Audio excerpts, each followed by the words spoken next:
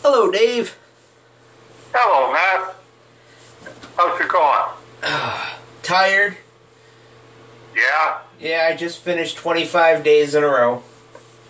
25 days in a row. Yeah. Yikes. Everybody's like, you're not working this week? And I'm like, no, I'm going to sleep. We need to sleep as well. It's, man does not live by work alone, but I'm with you on that. I tend to lean in that direction just as much as you do. Right. Okay, are we recording? We are indeed.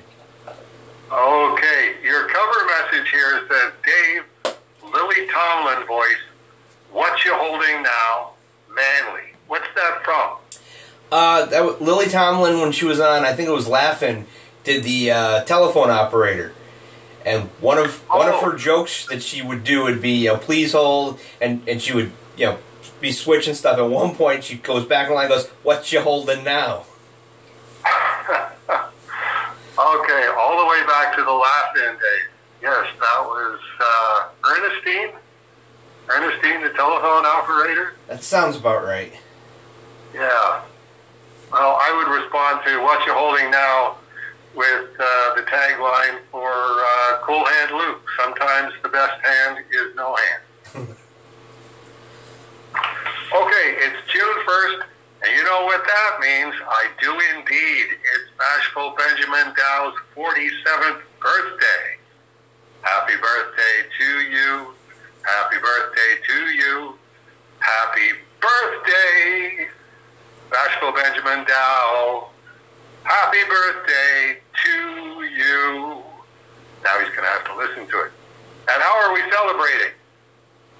Did you say, quote, by answering inane questions about Cerebus minutia with a question mark, unquote? Because we are. Quote, what is Jacka's inseam? Quote, who asked this crap?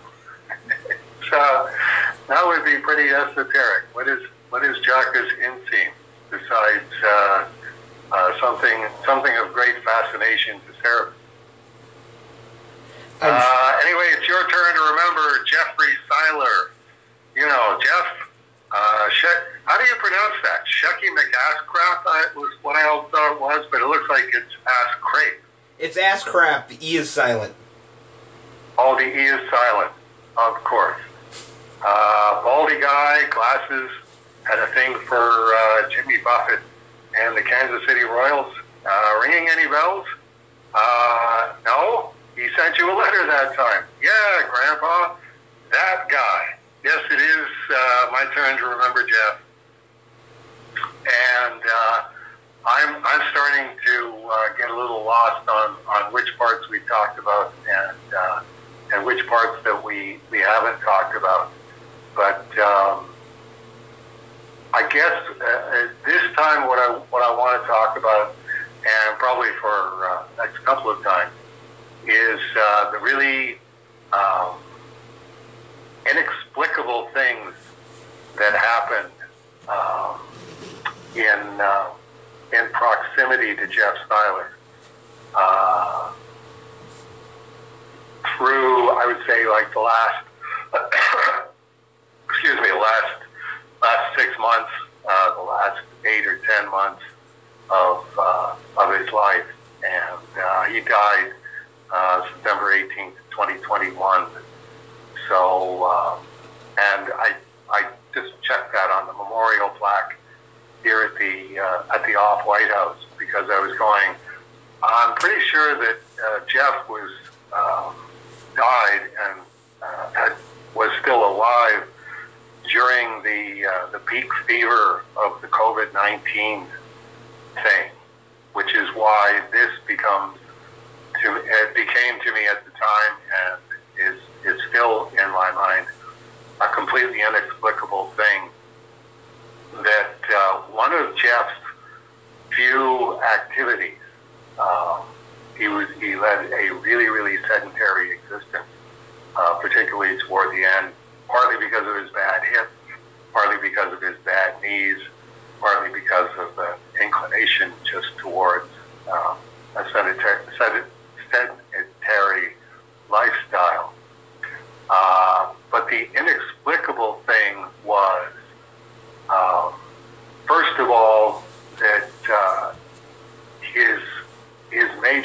activity that he was engaged in was karaoke night. Do you remember that he was a devotee of this karaoke bar in Minneapolis? Yeah. I remember towards the end of the Yahoo group, he was posting about that quite a bit or when I would talk to him, well, I got to go to karaoke. Right, which always seemed odd to me. Like, if I had to guess somebody who would be up for karaoke night, Jeff Seiler wouldn't be in the top 20 list. And so, getting to the inexplicable part, the city of Minneapolis, at some point in 2021, which, like I say, was still when the lunatic COVID-19 rules were in effect, suddenly lifted the rule on karaoke bars and allowed, I don't know how many karaoke bars there are in Minneapolis or that there were in 2021, but at least the one that Jeff was going to, they lifted the restriction on karaoke bars. And I'm going like, okay, every time I think, all right, give it the benefit of the doubt. There is something to this COVID-19 thing. It's now you're doing that thing again where you're taking a hard and fast rule that you said, this is the science, and this is the science that we are following. And not only were karaoke bars banned, public singing in a public venue was banned, and singing in church was banned because of the notorious droplets. This was what we all had to fear for our mortal lives, was droplets, and nothing produces droplets in a greater profusion that can't be screened by masks. Not even the legendary N95 mask could save you from droplets when they were reduced to aerosol level. And singing did that. So that was one of those inexplicable, why did the city of Minneapolis, which is definitely hardcore red state, hardcore blue state. It's definitely a liberal environment. Why did they suddenly allow this genocidal level activity?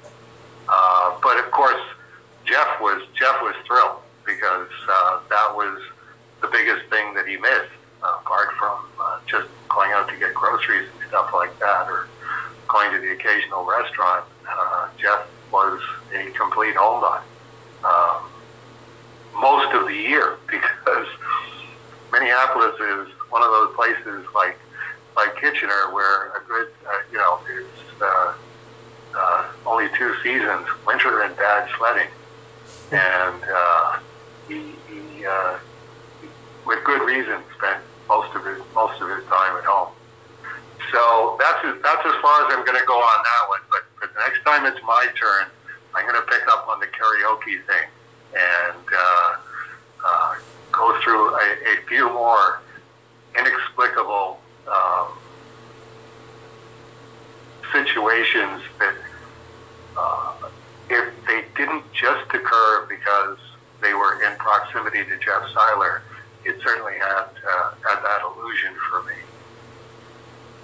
Well, as Tundis named him, he was the effing magnifier. Right. Exactly that thing, and one of those, because he was so extravagantly focused on me, for which I was very grateful, because he was a great patron and a great fan. It was, is this directed at me? Did I somehow get Jeff Seiler and in a metaphysical possessive sense, and how careful do I have to be about Jeff Seiler? So I tended to be very, very careful about Jeff Seiler, which he appreciated as well. I definitely kept track of virtually everything that he told me, and that ties into the karaoke story as well.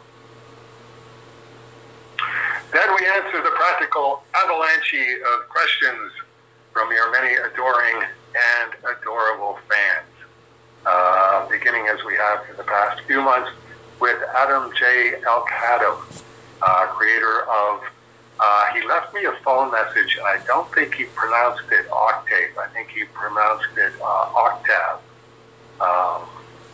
So I'm going to go with that conscious memory and call the character Octave, the artist, who said his own little avalanche. What is half an avalanche? A quarter inch? Does that get converted to metric at the border? All of these questions. And the next one is, and here Dave reads and answers Adam's next question. Oh, I'm on. Here's Adam's letter here, and it hasn't budged off of the floor from the last few months. I'm terrified of misplacing it. Do you have any advice for writing dialogue that doesn't sound like a monologue in two voices? I find that creating extreme characters, I'm having trouble reading this word, aids in developing distinct voices. For more reasonable characters, it seems one sounds like all the rest, i.e. The Thing and Doctor Doom are clear, but also I'm a bit reluctant to create a comic populated entirely with that class of character, with good reason. Anything you do to make this possible, or do you stick to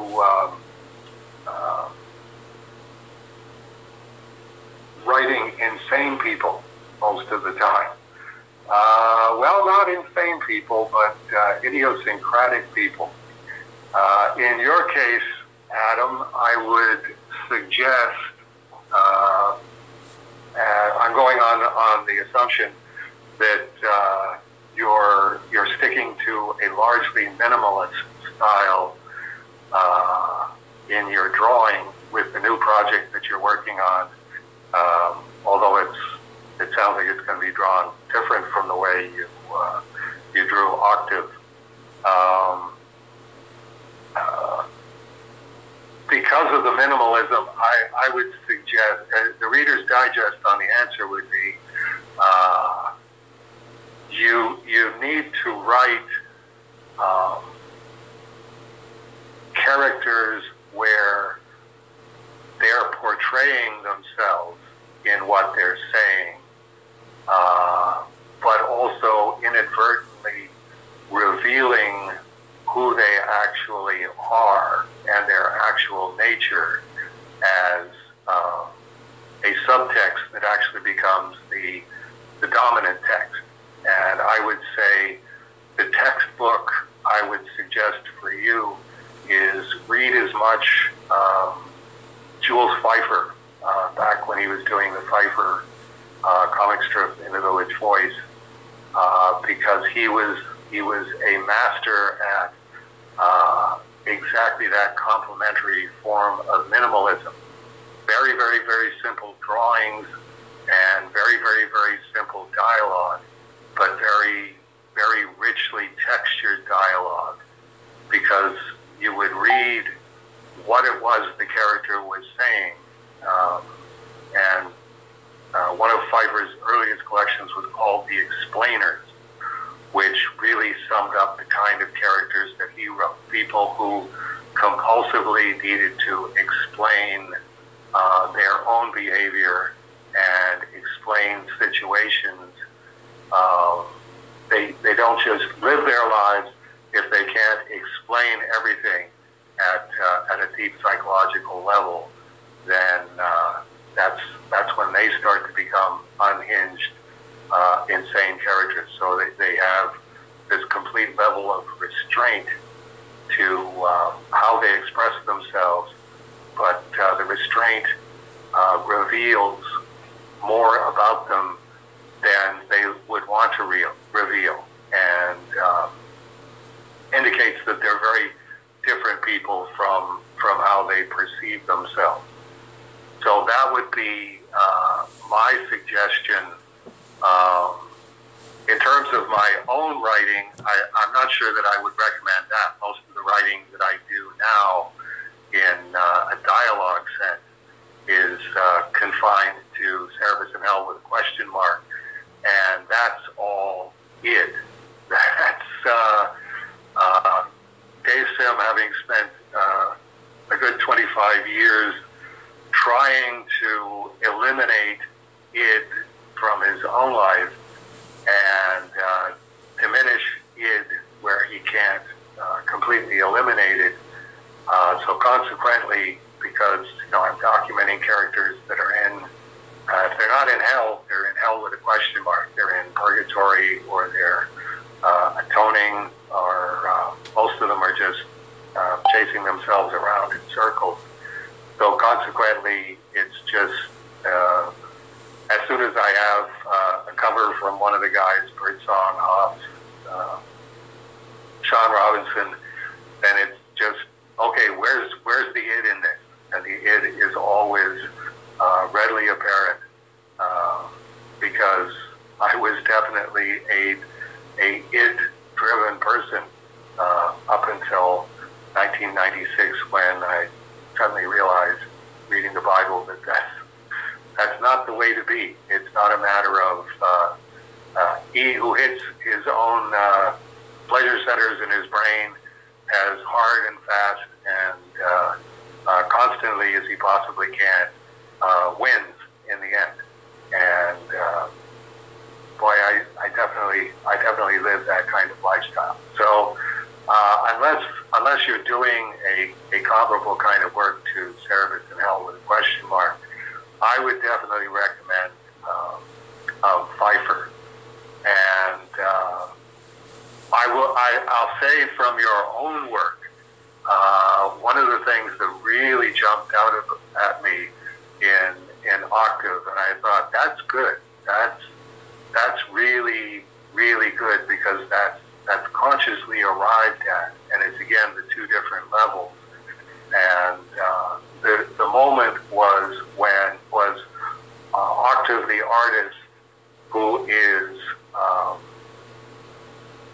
trying to maintain a strict art for art's sake lifestyle, and debates this and discusses this pretty extensively, both with himself and with the other characters in the story, that art for art's sake is being lost, and this is what Octave is obsessively pursuing in his own life, is art for art's sake as an absolute. And what he does is a coffee mug that says art for art's sake. And it's like, I just couldn't stop laughing when I got to that part, because it was, yeah, there you go. Somebody who understands the concept of art for art's sake and understands the levels that exist to art for art's sake, and is determined to arrive at an absolute human peak of art for art's sake, and he merchandises it.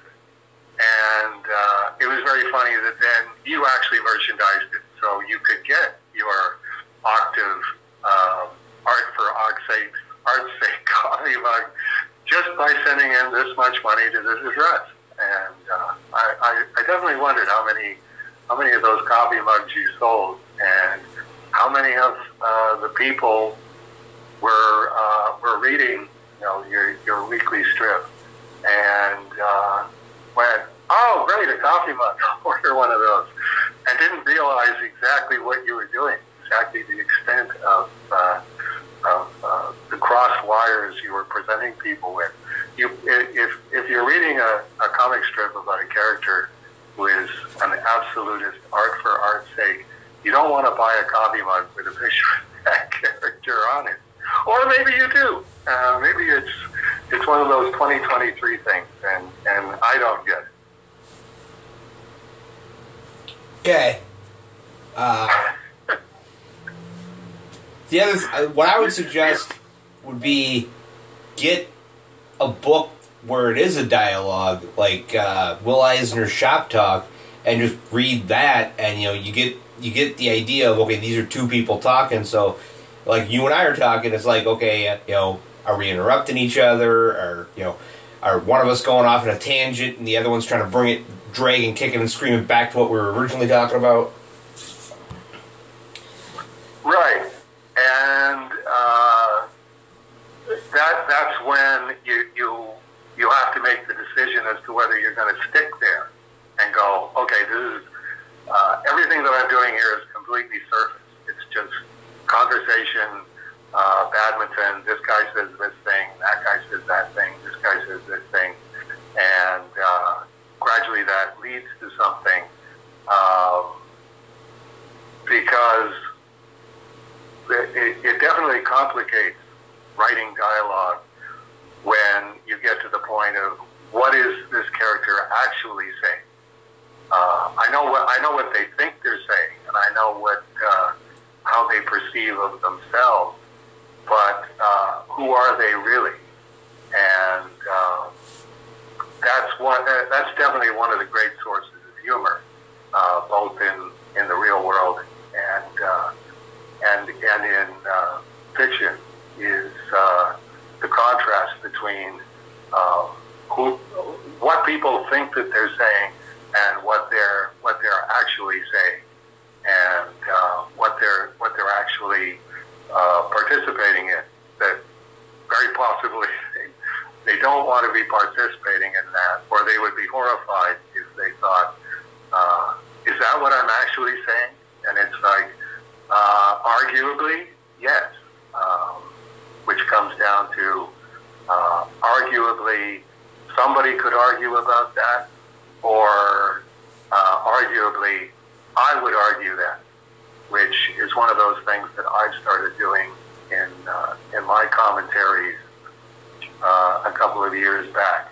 If you use the term arguably, you really do have to qualify it and say, I'm not just talking about a hypothetical other person who might argue this. This is what I'm arguing. This is what I think hews closer to the truth than what is ostensibly being said. Right. Right.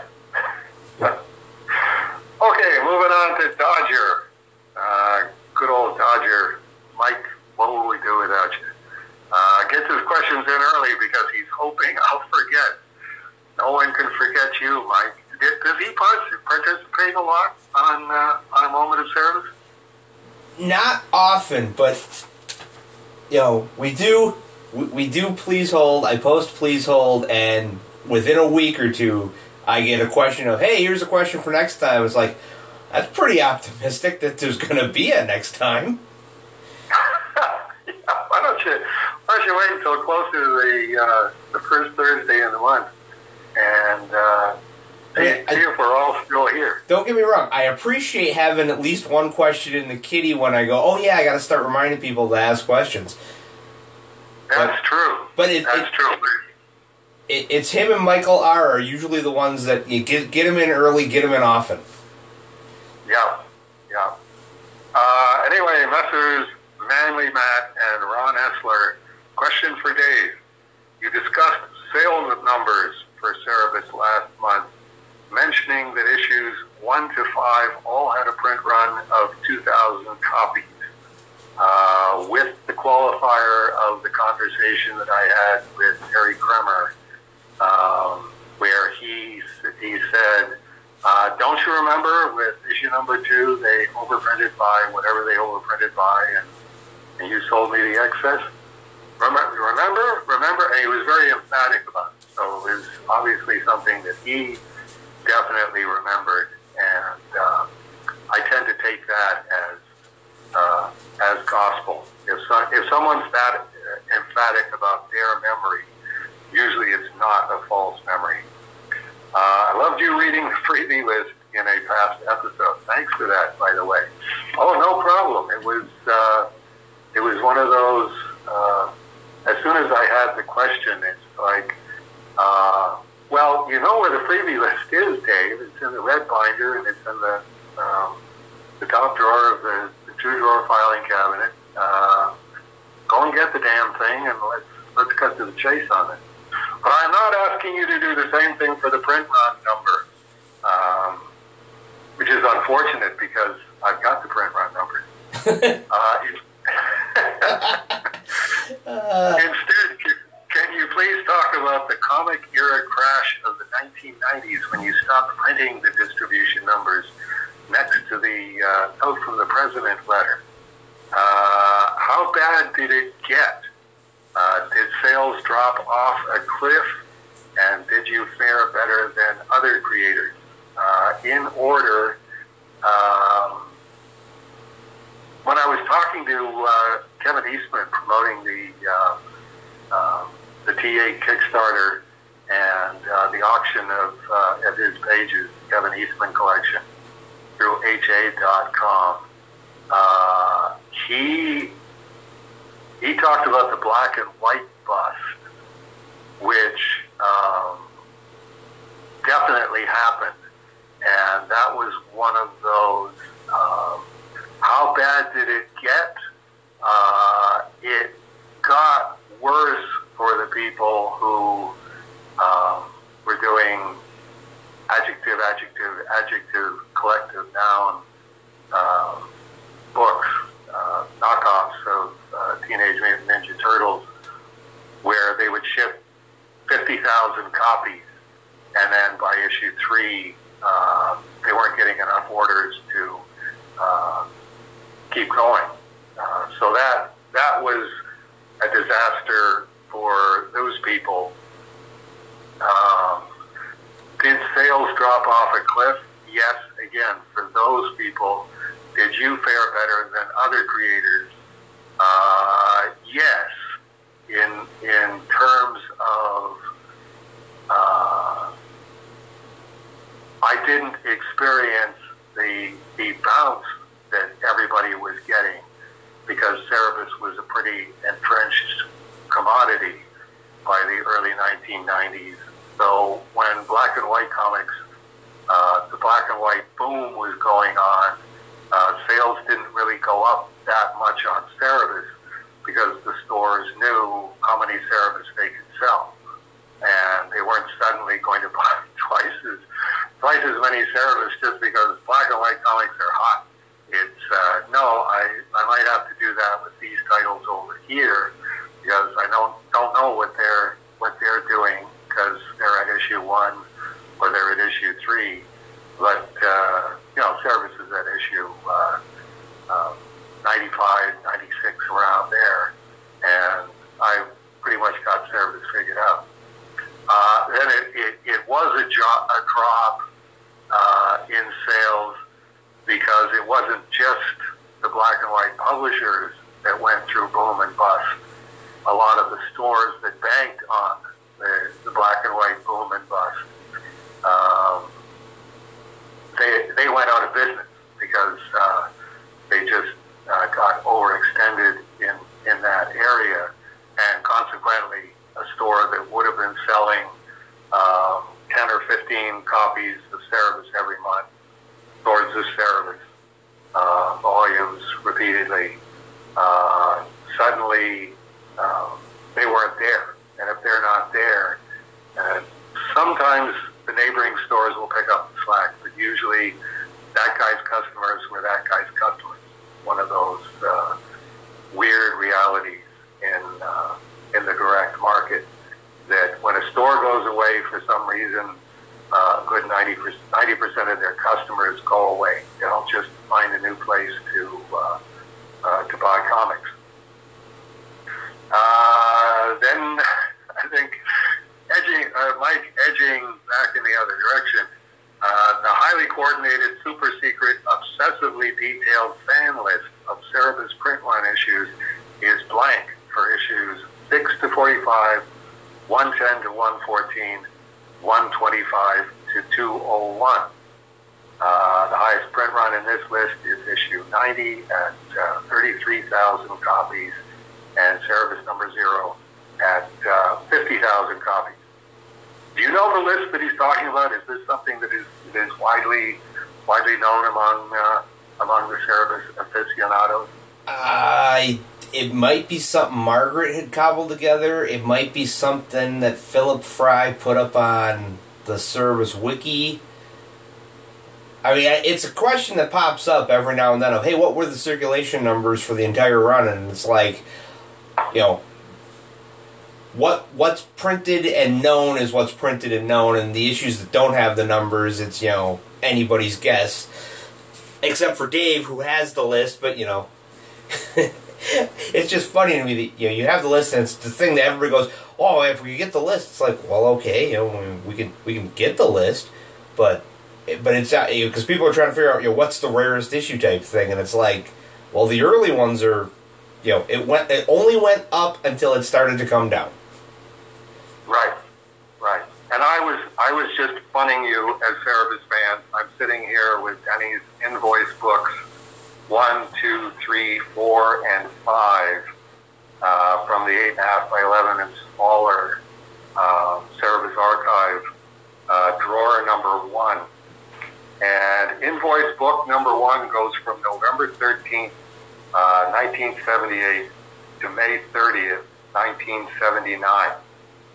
And what I'm thinking I'm going to do is I'm going to read some of it. You tell me when this gets to be even Cerebus fans don't want to hear Dave Sim reading the phone book, because this is pretty close to that. So this is Cerebus number 6. The first invoice is Bill Suling, Seagate Distributors, November 13th, 1978, and it's for 1,000 copies of Cerebus number 6. And the back cover ad that Phil took back then, he was paying $100 for that, for the back cover of Cerebus number 6. So the 1,000 copies, that tells us that Seagate definitely didn't boost their order at issue number 6 when I got the list of Mike Friedrich's Starreach distributors and contacted them and drummed up some more business. Same thing with Now and Then Books, which is the next page, Cerebus number 6, 500 copies. Bud Plant was new, I'm pretty sure, with Cerebus number 6, and he took 500 copies. Comic Art Distributors, Bill Morse. And when I got to that page, I went, I do not remember a distributor called Comic Art Distributors, and I don't remember Bill Morse, but evidently they were at 319 6th Avenue in New York, and he took 350 copies. So there you go. There's a boost in the circulation. Another big surprise, Last Gasp, Ron Turner, the same Last Gasp underground publisher, was also a distributor at 280 Bryant in San Francisco, California, and Last Gasp took 300 copies of Cerebus number 6. Jim Friel, who was there from the beginning, 130 East Kilbourne in Lansing, Michigan. note here, picked up in Toronto. So we didn't ship service number 6 to Jim Friel. He went, I'm going to be in Toronto. Can you leave it with, we probably would have left it with the people at Silver Snail. And 500 copies of service number 6, holding steady again from issue number 1. Another surprise, Wells News. Steve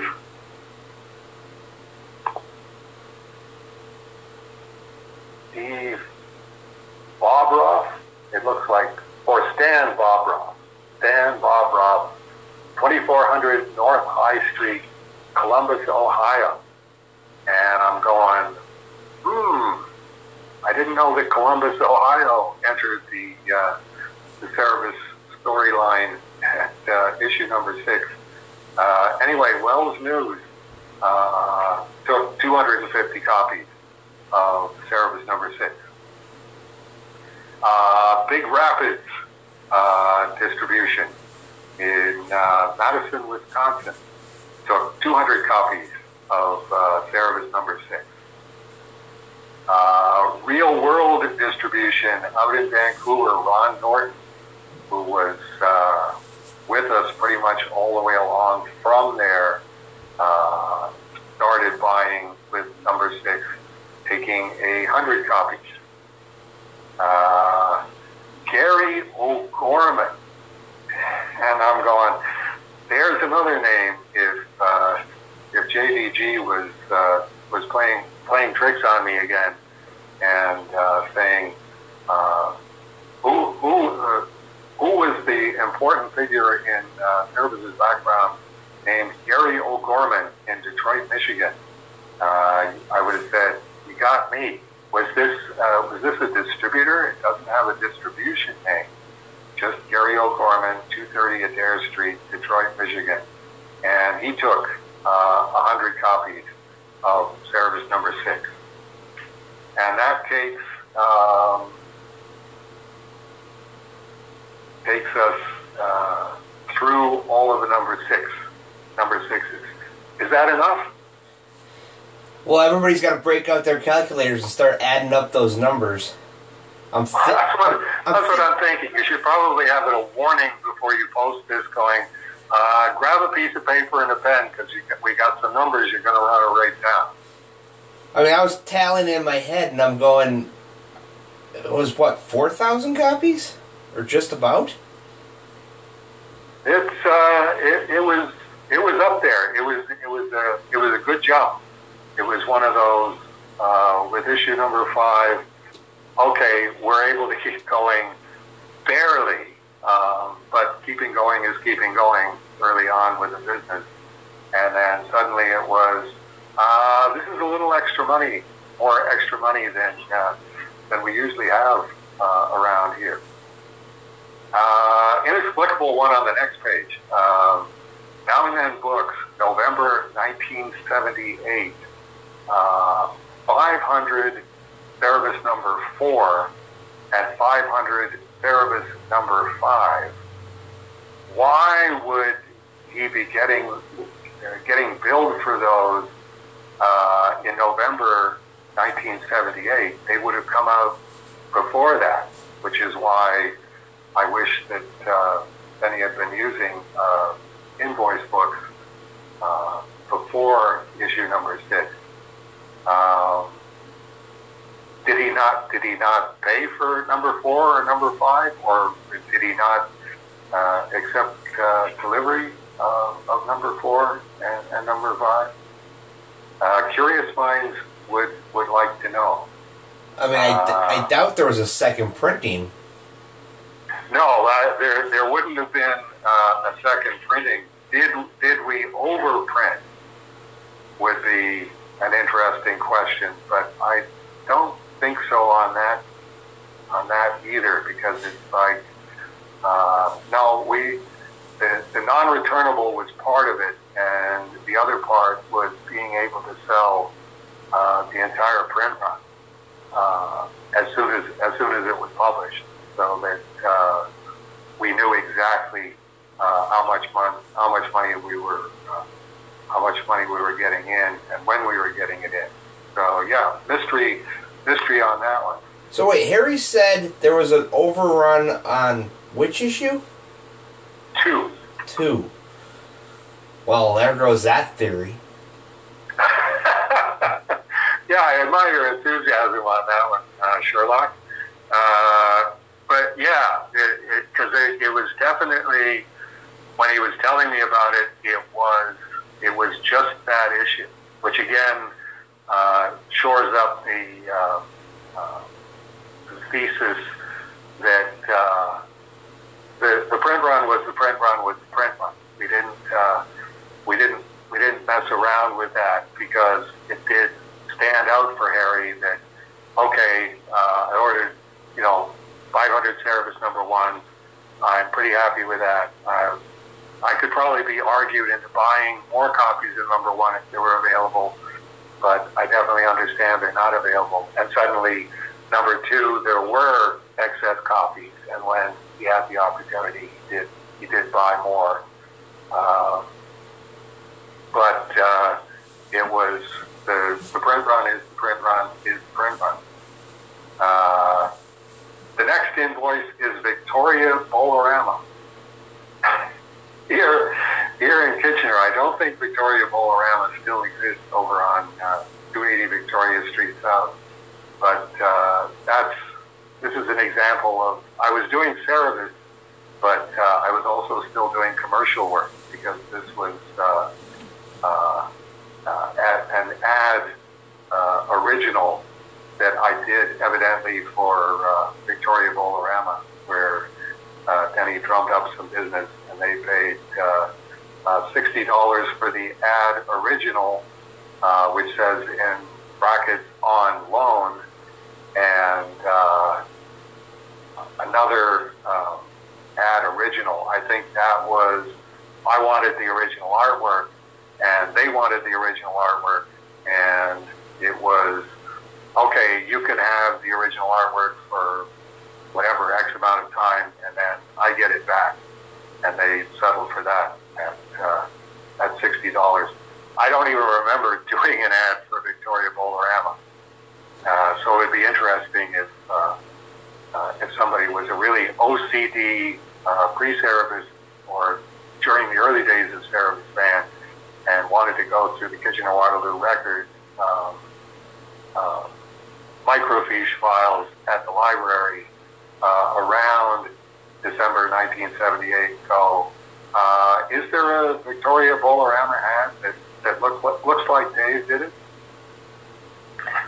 So I think what I'm going to do is, here's the deal, is there's 5, as I say, 5 of these invoice books. Invoice book #2 goes from May 30th, 1979 to June 5th, 1980. Just going to the first page. First page is Cerebus #10, and at that point, this is May 30th, 1979, Seagate Distributors has gone up in their orders. Instead of taking 1,000, they're taking 1,500, and not only taking the back cover 4-color ad, but the inside back cover ad, which was the Cerebus hologram. So, okay, I say that I'm not going to go through this, and I accidentally flipped to page 3, which is Bud Plant. Bud Plant, 500 copies of Cerebus #10, $200, and Denny's written at the bottom, just a note. I received several letters the last month from California. No one seems to be able to find Cerebus out there. Could you look into this, rather than I having to send these people to someone? Thanks. And it's like, well, that's chutzpah on Denny's side. It's only 500 copies of a comic book. It's not Bud Plant's job to go out and find customers. The customers are going to have to find Bud Plant stores and go, hey, can you get me this weird art comic book called Cerebus? 1983, July 1980 to October 1981. First page, Seagate Distributors. This, I think, would have been the exclusive time period when we were selling exclusively to Seagate Distributors, and they were taking 6,000 Cerebus number 18. Yes, just looking through the pages, I think we had an exception for Now and Then books, but everything else is just the ad. So there you go. At the time that we went exclusive with Seagate Distributors, they were taking 6,000 of each issue. And that lasted until the early 20s sometime, 24, 23. That we'll be able to look that up. And then invoice book number 4 goes from October 1981 to January 1982. And invoice book number 5, last one, and Denny didn't write on the front what the dates were. It goes to May 10th, 1982, from January 13th, 1982. So that shows that we were making pretty good bucks back then, and actually shipping a lot of books to a lot of people once we stopped going exclusive with Seagate Distributors, because we were using up a whole invoice book between January and May of the same year. So things were definitely looking up. My proposal is going to be, does anybody want to chip in and get Rolly to scan all of these invoice books? One possibility is he could scan all of the invoice books, or he could just write down the number. Anytime it says this is how many copies of this issue, he could just write down, okay, this is the name of the distributor, this is the issue number, this is how many there were. I don't know how long it would take him to do that. I'm guessing 2 hours, maybe 3 hours, $15 an hour. Who's up for $45 an hour for filling in the blanks on the highly coordinated, super secret, obsessively detailed fan list of Cerebus print run issues, and filling in the blanks for, I think we're looking at issues 6 to 38. So that would be a good chunk of them off the back end. I will throw it out to the mob, and we'll see who wants to throw money at us. There you go. We'll throw it at the wall and see if it sticks. I mean, I can't imagine that I can't imagine that everyone's going to be, oh, no, there's no way that we're going to be willing to pay that kind of money, and I'm going to be like, you guys spend more on coffee a month. Come on.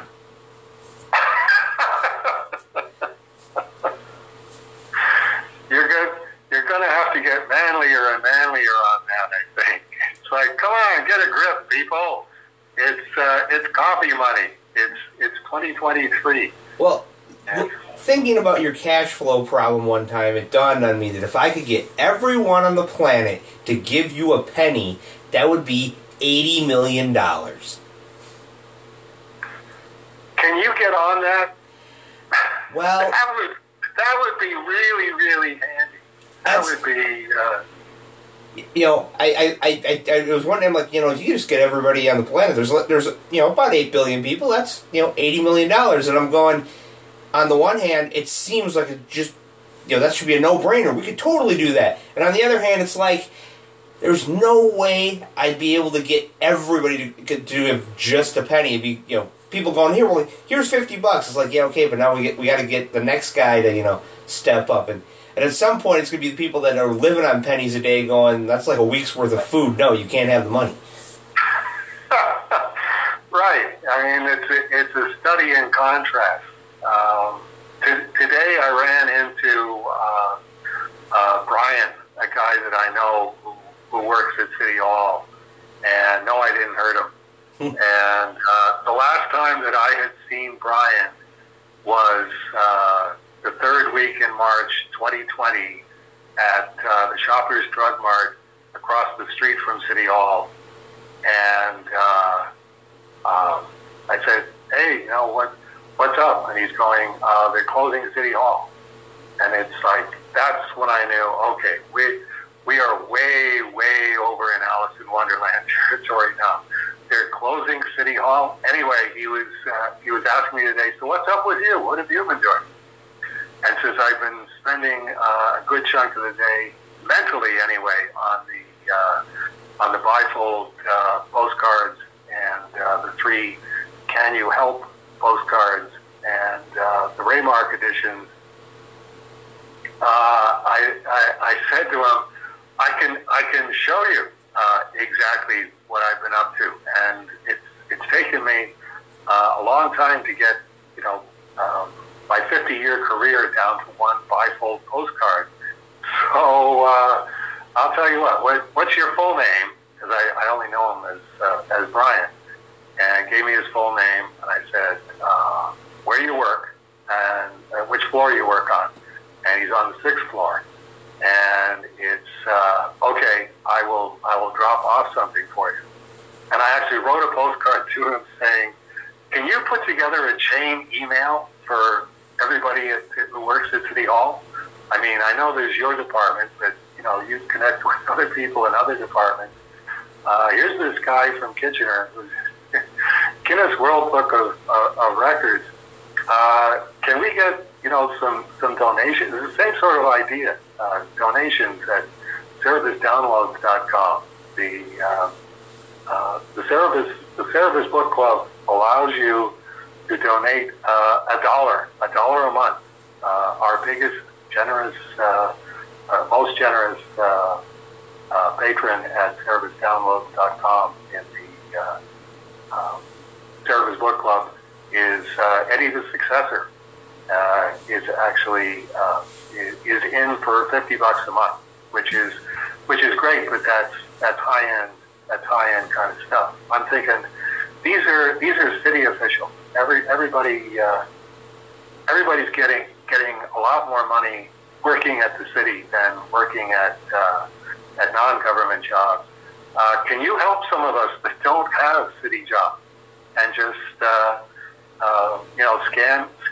scan your postcards? I gave them a bunch of them that say, hope you can help Dave Sim, and write a little note underneath it and email it to everybody who's on your email list at City Hall, and just say, can you help this guy? And we'll see what happens, because I just dropped off the package. I thought it was pre-COVID days where I'm just going to walk in, go over the elevators, punch 6, go up there, and then give it to the 6th floor receptionist. No, all of City Hall is closed off. You can only get into the lobby, and you have to go through somebody. So I went over to the guy's desk and went, I was just going to go up to the 6th floor and give this to Brian, and I gave his whole name, and holding up the Raymark edition of the last day and the postcard packages. And he goes, you can't go up in the elevator anymore unless you work at City Hall. It's like, okay, can you see that Brian gets this? He said yes, he would do that. So I think that's one of those side effects of the safe injection site, safe in quotation marks, being diagonal to City Hall. And it's one of those, well, okay, you thought that this was harm reduction, and unfortunately you ended up with votes to have it diagonal from City Hall, and they're getting some fun people coming in on a regular basis.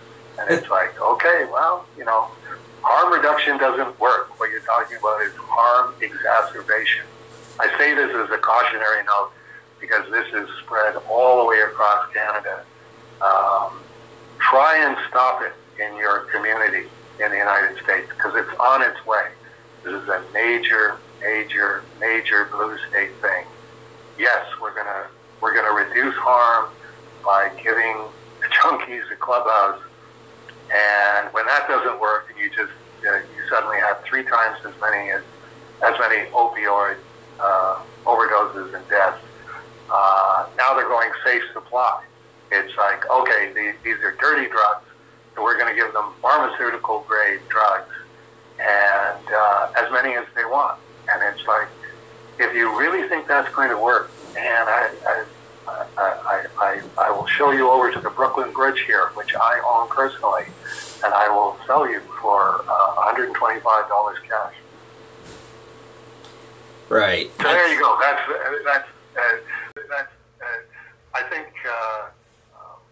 I think we covered that. Did we cover that? Yeah, pretty much. I mean, I don't think, like I said, I'm pretty sure that somebody's going to say, oh yeah, I'll kick in for this. Well, it would be nice. I'm beating the bushes these days. Is all I'm doing. I'm trying to be a dutiful Johnny Appleseed with my postcards and my bifold postcard. You got them all printed. Anybody that you can think of, or anybody that you read about in the newspaper, you go, they sound like they have way too much money. What the heck? Let's send them this and see if they're interested in helping out. Like the thing with rich people, if they look rich, like they have a very rich lifestyle, sometimes they're just living the way that the average person is, where they bought too much house, and yes, they're making a lot of money. One of the ones was a Waterloo Region executive, one of the top executives I was reading about in the newspaper, and he's pulling down like $312,000 a year, Canadian dollars, but still $312,000 a year. And it's like, okay, a big chunk of that is going in taxes. And then, okay, did he buy too much house?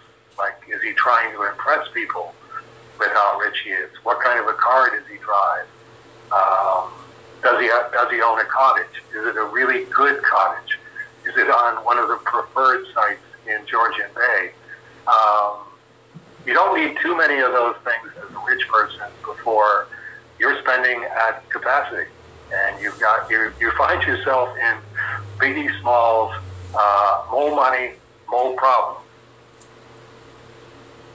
But we will revisit this subject repeatedly, and anything that you can do if you're within the sound of my voice and you're good for $1 a month or $5 a month, Cerebus Downloads, Cerebus Book Club is set up for that. You just go, here's how much I want to give. Here's my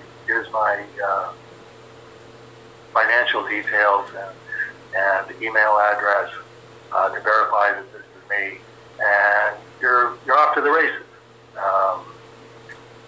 The Jeff Stoltman question, I thought this was funny. You emailed this to me ahead of time.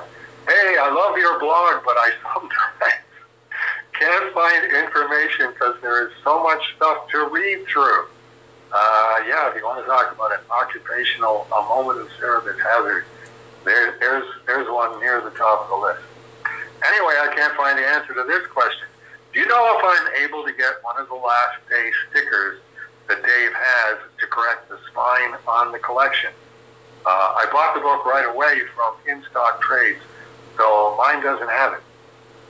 If you don't know the answer, do you know how I can find out? Thanks for your time. And the good news is that Rolly mailed you, Matt Dow, I believe, a couple of dozen of the stickers. Okay. Did they arrive? I haven't gotten them yet, but when did he mail them? I'm going to say not last Thursday, the Thursday before that. Okay. That means they're probably going to show up tomorrow. You volunteered because most of the demand is going to be in the U.S. Which is very kind of you.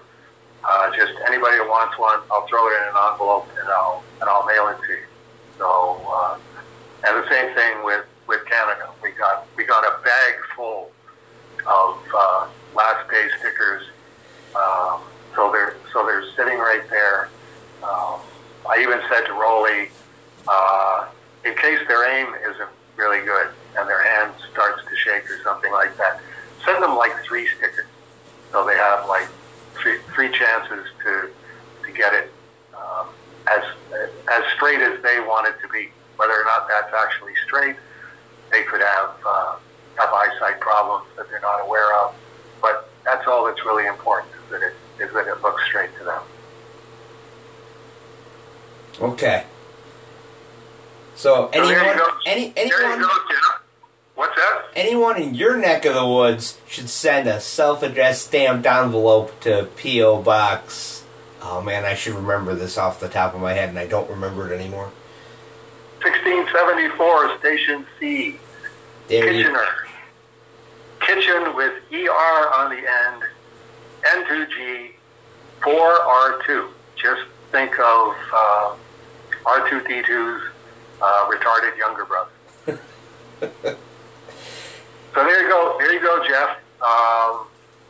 You will get your sticker, and all you have to do is contact Manly at a moment of service and say, I'm up for a sticker. Here's my address, and as soon as Manly's got them, you'll get yours. Unless, of course, Jeff's in Canada, in which case I'm going to refer him back to you. There you go. That's true. You don't know that necessarily, do you? They've got their email address and they're inside your television, but that's all you know about them. Well, it's when Ian won the last day panoramic remark auction. He's like, "So how do I pay?" And I'm like, "Well, the easiest way is go to service downloads and just donate." And he emailed back going, "Well, I can't. It's 1, 5, or 10. That's all I can do. What's?" And I'm like, "Okay, when you click on it, it'll say quantity, and you just up the quantity of the $5 to 73, I think it was." Right. I did the math of you bid 255 or 20 whatever 203 or whatever. Divide that by or 205, and it was divide that by 5, and that's how many you have to buy. Yeah, I figured that out as soon as I sent you the email. I'm like, okay, well, it's we're pretty low tech, and and as I said though, it sounds dumb, but it totally works. That's the thing. That's the thing. We're not really about the sizzle around here. We're about the steak. It's if it works, let's stick with what works, and let's not get fancy here. Just plug in the quantity on the 5, and Bob's your uncle. So I'm circling. You sent me all the T8 promo stuff that got returned, and you specifically said use it as prizes, and I'm going, okay, that means a contest. Contest means work. So now it's that do what Dave says versus that sounds like work, and so I'm still circling exactly how I'm going to phrase it and how I'm going to pitch it, but the pre-pitch is I'm going to sell it, and whatever I make, I'm going to donate up to the Sodor Fund. But the hitch is, so like the T8 postcards, I'm going to sell them for $10 a piece, but if you don't want me to mess with them, it's an extra $5. Because there's a part of me that's like, I got the Hello Spawny stamp, I got like there's 20 beguiling ones, and I have this insane idea. It's completely and totally batshit of finding a Mort Drucker Clint Eastwood drawing, printing it out, tracing it onto the card, and inking it myself, because it's going to look horrible. I know it is, but I just like the idea of this is the beguiling card number 3 with Clint Eastwood from the beguiling, poorly rendered by Matt. It's your call, sunshine. You want your card in unmapped out condition, or do you want your card mapped out? Well, and I'm just sitting right here. I can play it either way. Well, and I'm thinking about it. I'm like, I know I'm going to say it, and like Margaret's going to go, yes, mess with the card. That'll be funny. And I know other people will be like, I'll give you 20. Send me 2 cards and don't even look at them. Don't map down my cards, buddy. And then there's the original art cards, and I'm thinking, I can sell those. And I'm thinking, because the postcards, I got an idea, because Spatula bought a couple of them off of eBay. I'm like, well, what'd you pay? And he told me. And I'm going, okay, so, about $10 would be a fair market price for a postcard signed by Dave. And I'm like, but the original art cards, some of those were going on the Kickstarter for hundreds of dollars. And some of them were going for less than hundreds of dollars, depending on what was on the card. And, it's a seller's market. This card is really cool, so we want a lot of money. And this card, this was the 8th one Dave did that day, so we'll give you a deal.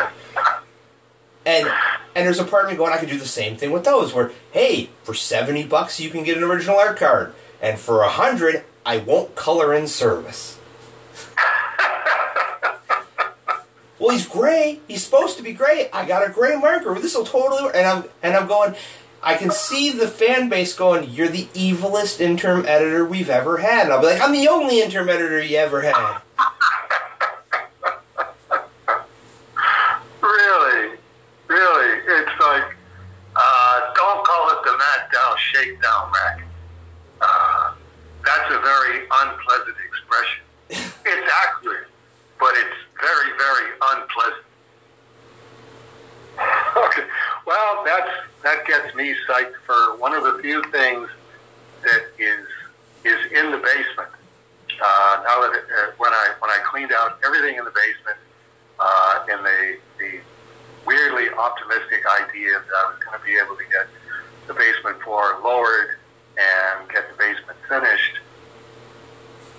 One of the things that I just have no idea what to do with these, is a small box of envelopes that I mailed to comic book stores. Same deal. Mailed it to comic book stores that turned out to no longer exist, and they got returned. And they're the comic store dividers, the back issue bin dividers, slightly taller than a comic book, and what it says on it is, as seen on Cerebus TV. So the idea was anything that I promoted on Cerebus TV, the stores would watch Cerebus TV and go, oh, I've got some of those. I will take my As Seen on Cerebus TV header card and put it behind that, which would then promote the thing I was promoting on Cerebus TV and Cerebus TV. So that's another complete rarity. I would be guessing how many of those there are downstairs. I think it was 5 header cards per store, and nobody has the. I would guess. Margaret's probably sitting there going, huh? What? Why don't I have one of those? And it's like, yeah, you could run the Matt Dow shakedown racket on that one, really. Well, I'm just thinking, my racket's pretty small change, but are they white backing boards or white dividers? They're like color. It's the Cerebus TV color logo at the top, and then enough space at the bottom so that you would put it in behind a comic book either on the shelf or as a divider, and it was like a major red flag, a real red, bright blue Cerebus TV logo. I will at least dig out one to whet everyone's appetite, and I'll leave it out back at Camp David for Rolly and say, can you scan one of these and send it to Master? I'll get him to take a picture of me holding one of them up. Well, I'm just thinking if they're remarkable, you could do remarks on them and try to make some money that way. Of the moderately priced or high moderate, as the case may be, $50, $60, this one didn't turn out so good, 45. I never know that. I'm consistently surprised by which things Cerebus fans go, oh, this is a good one, and yours isn't too bad either.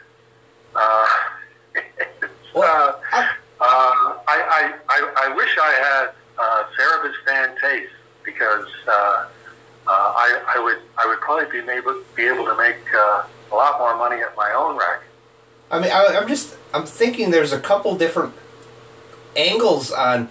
Okay, the deal is it's a Cerebus head sketch. When it only takes Dave 5 minutes to do a decent one. 10 minutes, it's a really decent one. 20 minutes, and it's turning into Jeff Seiler's Cerebus Guide to Self-Publishing, where there's just there's little extra bits that they're there because they're there. So how much is it worth to someone for 20 minutes of Dave's time? $1 a minute, $5 a minute. If they're that yenta with more money than brains, $100 a minute. Right.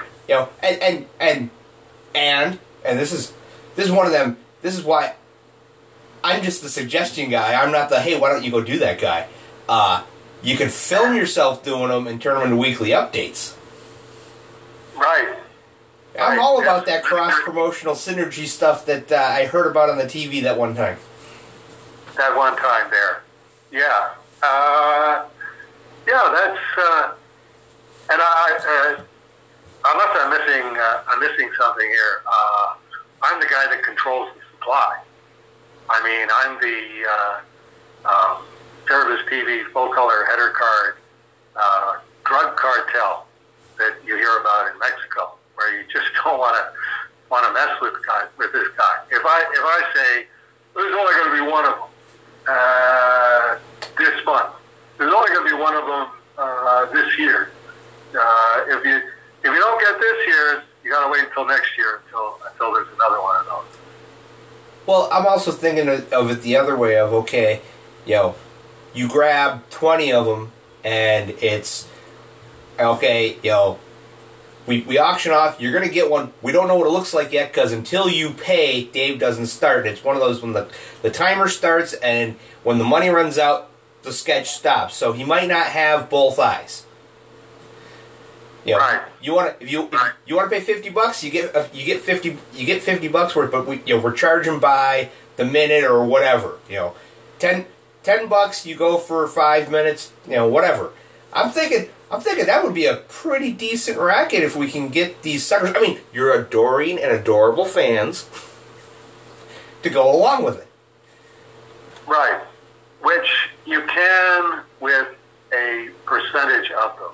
I mean, we're already getting off the reservation here with all of the money that Margaret Liss has spent on Cerebus stuff over the years, a good chunk of which I've gotten, Aardvark Vanaheim has gotten, and then I've gotten from Aardvark Vanaheim. Dave, just give Rolly one of the damn backing board dividers, full color Cerebus TV, and send it to Margaret. But then I get into, well, okay, I got a lot of people in that category that I could send stuff to. That's the theory behind the Raymark auction catalog. Is okay. opening these up, I can say that they're $25 Canadian each, and I get to decide who gets one for free. Same thing with the Raymark edition. It's like, okay, let's try this where the Brain Trust gets a free one. And it's like, that's a sensible thing to do. Doesn't make money on that specific one, particularly since you have to mail 10 of them. But that gets into short-term, long-term. If this promotes the Cerebus Raymark editions and I sell a bunch of them, then it's worth doing. And it's like, the question always becomes, okay, what's a bunch? And a bunch can vary quite widely around here. I'm more talking about, again, in terms of Cerebus taste, of Kristen, who got the Into the Light, the Cerebus #1 Raymark edition, and sent me the check and said this would be good. Do more of these with other parts of Cerebus's history, and suggested, what about a baby throwing Raymark? And it's like, see, why can't I come up with that? I'm the guy that created this damn thing. I'm the one who wrote the baby throwing page. Why isn't it the first thing that comes to mind? And I'm thinking it would be particularly good with the Into the Light Raymark, because it's Cerebus, at the absolute end of his life, where he's going into the light, and it would make a very sensible image of Cerebus reacting to looking into the light, having just come out of his life flashing before his eyes, and he's looking at the baby throwing panel and getting that uh-oh look on his face. I'm not going to lie. You see, there you go. It's like, why can't I come up with stuff like that? I sit around and think about it and go, okay, just think like a Cerebus fan. I wish I could, but I'm a Cerebus creator. I'm Cerebus creator and librarian, but somehow I didn't get issued Cerebus fan chops. Well, I'm not going to lie. I was going to suggest a baby throwing Cerebus Raymark. I also was going to suggest, because you said you like, once you put the base layer on the cover, it's real smooth for inking of. You could always do a practice for a Sodor page on a Remark and then auction that off. Like, here's Margaret Mitchell. If you know Dave and you know the history of the work, it's this has nothing to do with the book you're about to read. But then again, most people are probably going to buy it, and this is the looking at copy, not the reading copy. The other thing I was going to suggest is I would flip through the life flashing before his eyes, and I'd say 90% of those panels would make good remarks.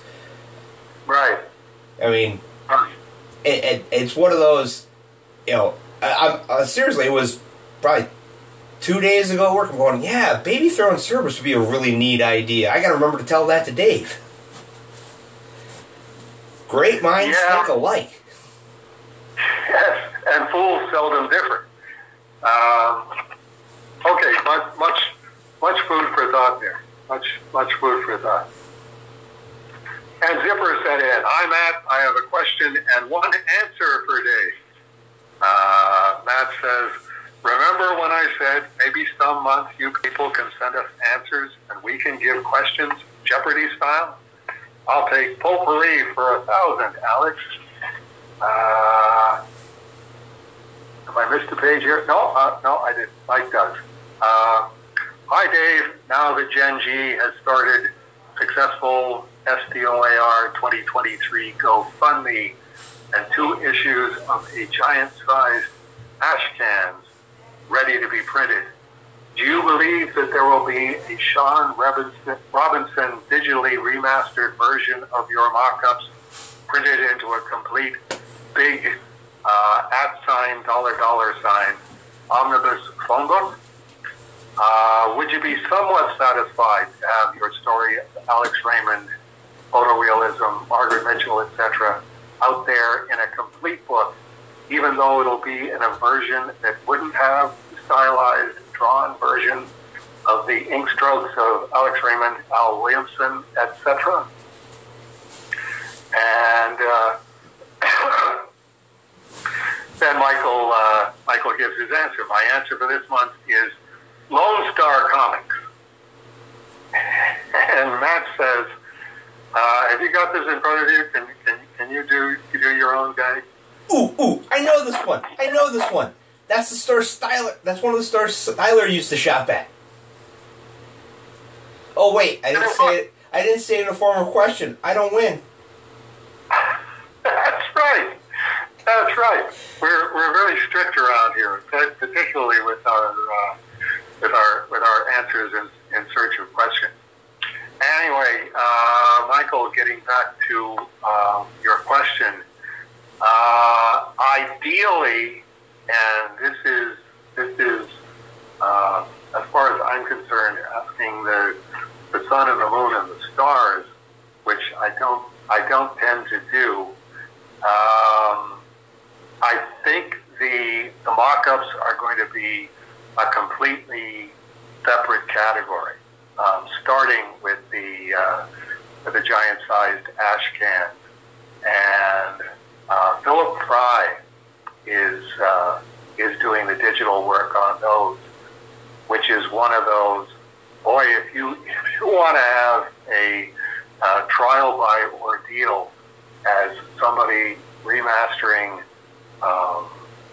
visual material for the first time, Dave Sims mock-ups from whatever it was, page 203 of Strange Death of Alex Raymond through to quite literally page 554. There's 350 pages. Short term, this is going to be, this looks like a job for Jennifer and also a job for Philip Fry. How long does it take them to get through all of those? And definitely I will be looking at those, the giant-sized ash cans when they're done and going, is this Sean Robinson level of quality, which definitely I'm hoping for, which means looking at a lot of it under the magnifier lamp and also jeweler's loop. I'm really, really looking forward to that. Excuse me.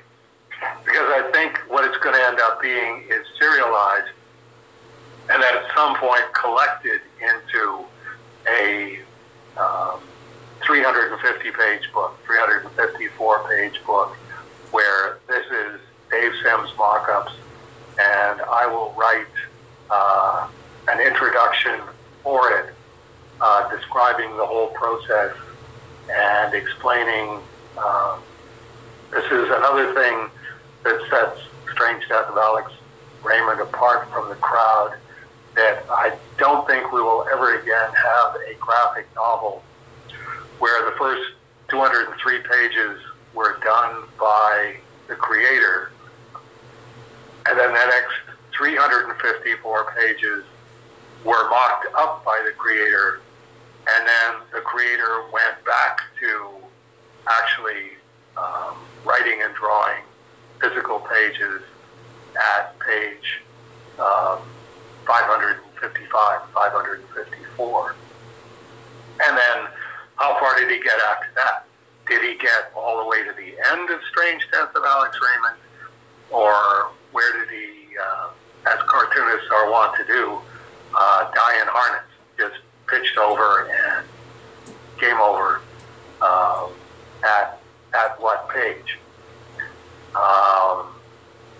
Getting back to the Sun, the Moon, and the Stars, ideally, I get all the way through the end of Strange Death of Alex Raymond, drawing the pages, hopefully doing a page a week, maybe occasionally better than that, but it takes about a week with all of the other work that I have to do to get a Strange Death of Alex Raymond page that I go.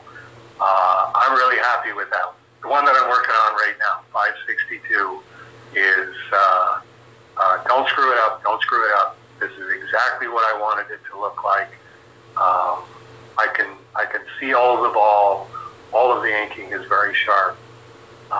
Get all the way through to the end, and then double back to page 203, where I stopped drawing Strange Death of Alex Raymond, and Carson started drawing the pages from my mock-ups, and do Dave's version of Strange Death of Alex Raymond, and get all the way through to the end of the 350 pages in the middle there, so that the mock-ups and the mock-up book exists as a curiosity item.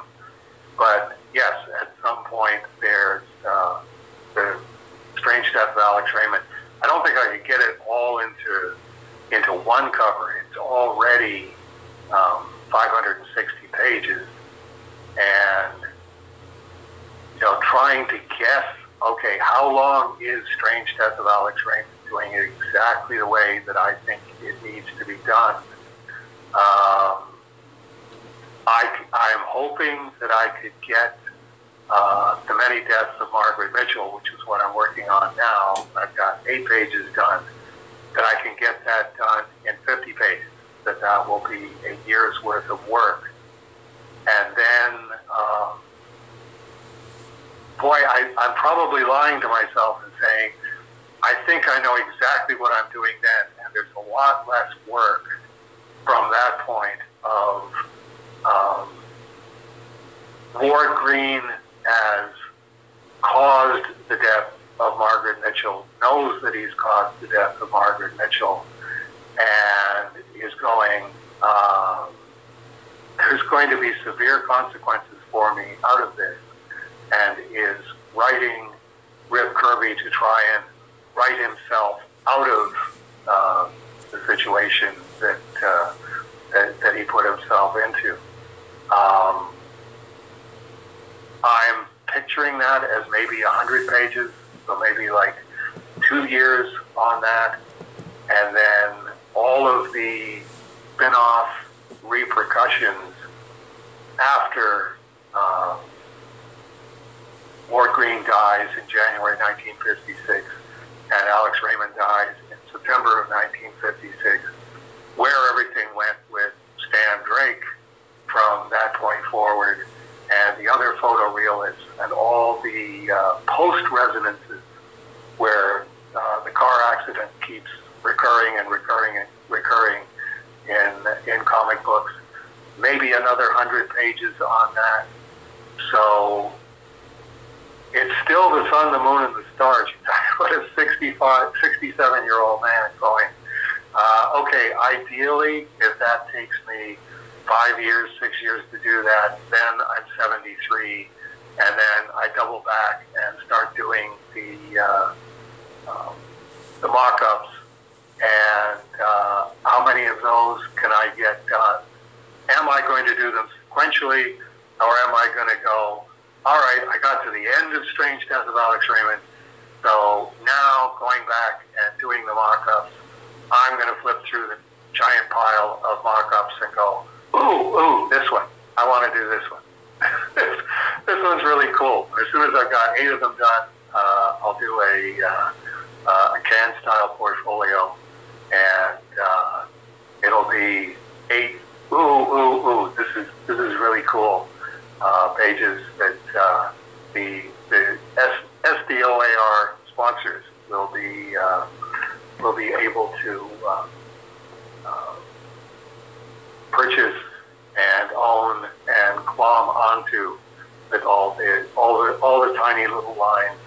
at full size.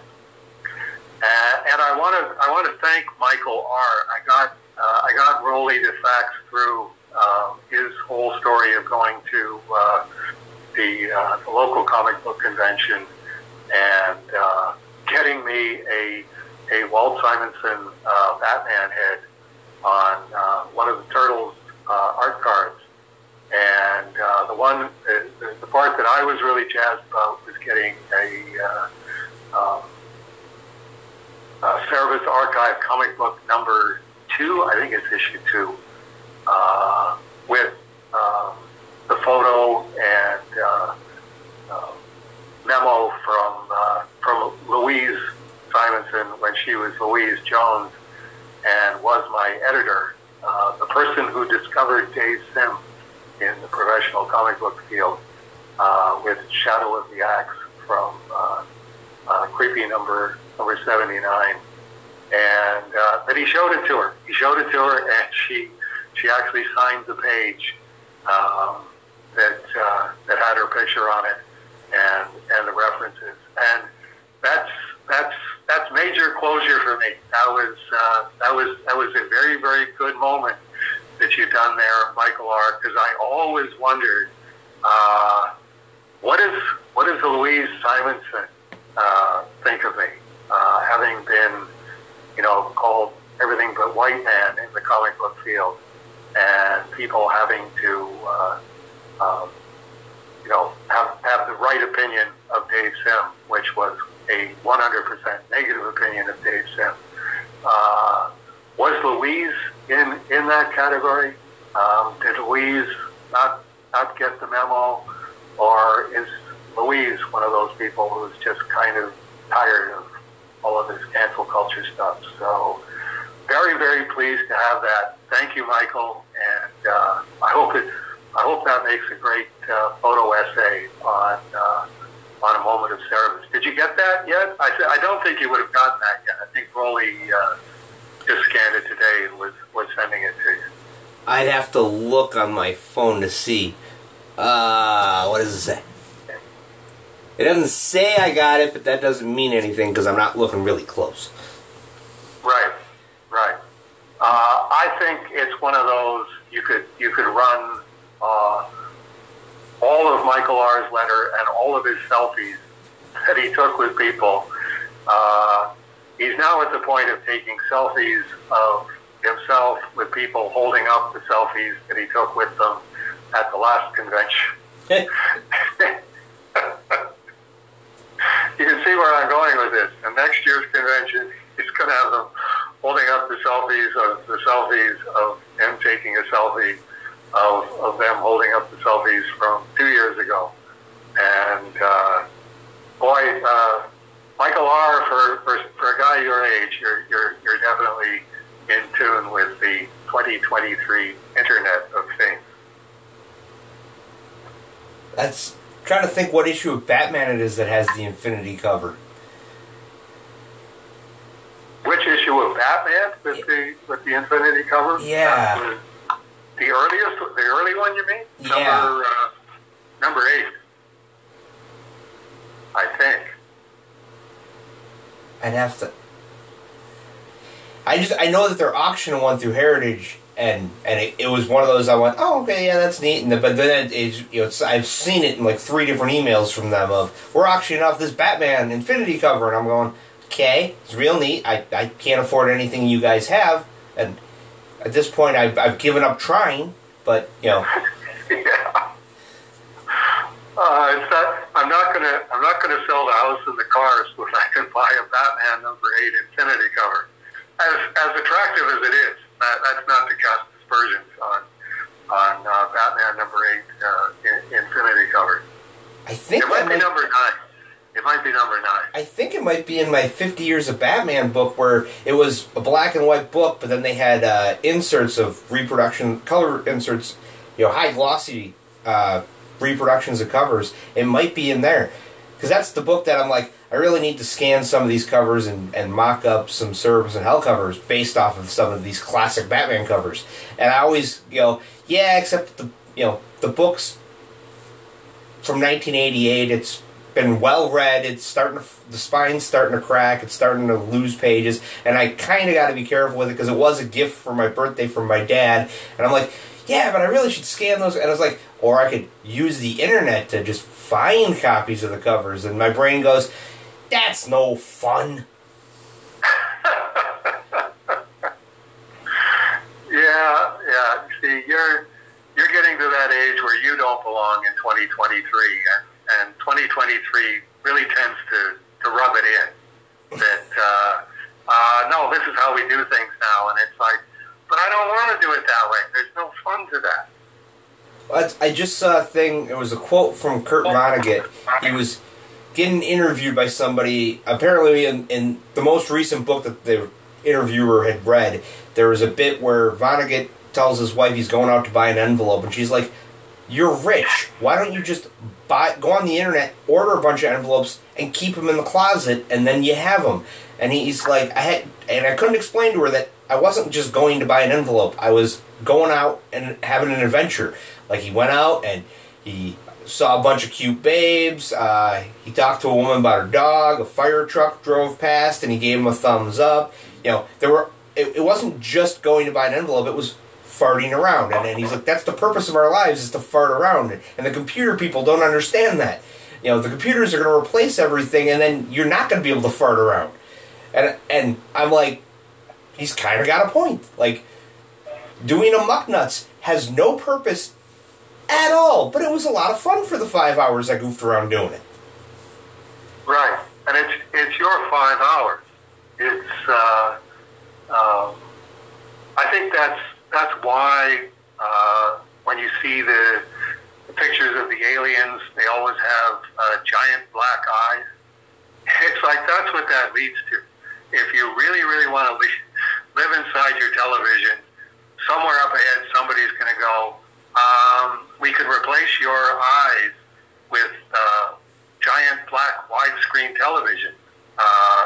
You won't have eyes anymore, but you will effectively have become a computer, and everything on your television and your computer will be in your giant black eyeball. And those are the ones who went, oh, cool. And they were also the ones who went, hey, let's go to Starship and go looking for other civilizations. It's like, they're crazy people. It's that's really the only way to get rid of them, is just let them do exactly what they want to do, and that's how they end up. And speaking of Jen DiGiacomo, on her post for this week, Anonymous commented, warning flags go off, Anonymous. Don't normally comment, but Steve's attitude on SDOAR is likely common enough that I'll share my opinion, which is that I've always wanted to be interested in the project, but haven't been until now, because the crowdfunding of Dave's version and the possibility of it eventually coexisting alongside Carson's has made me more interested in both the project itself and in the minutia of this bit of comic history. I'm glad Dave can still do his thing. He spent decades stellarly doing his thing his way.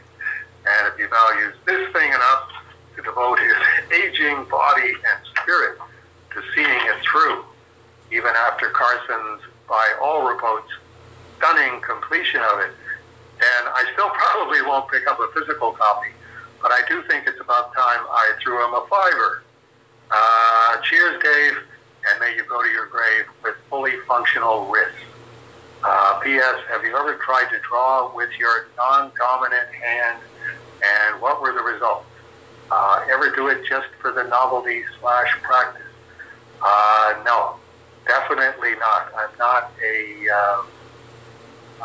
I'm so focused on trying to make my one hand with aptitude for that do what it is that I wanted to do much deeper into the page than I'm naturally inclined to do.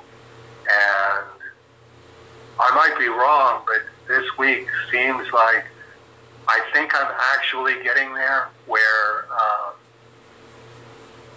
under the magnification of the magnifier lamp and in meat space. This is really sharpening up. This is as sharp as I always wanted my work to be all the way along, and why I'm so hypnotized by the photorealists, particularly Primo Stan Drake, Primo L. Williamson, Primo Neil Adams. It's just so sharp. I've got to be able to force my hand to do that. I just have to figure out how it is that you get that sharp.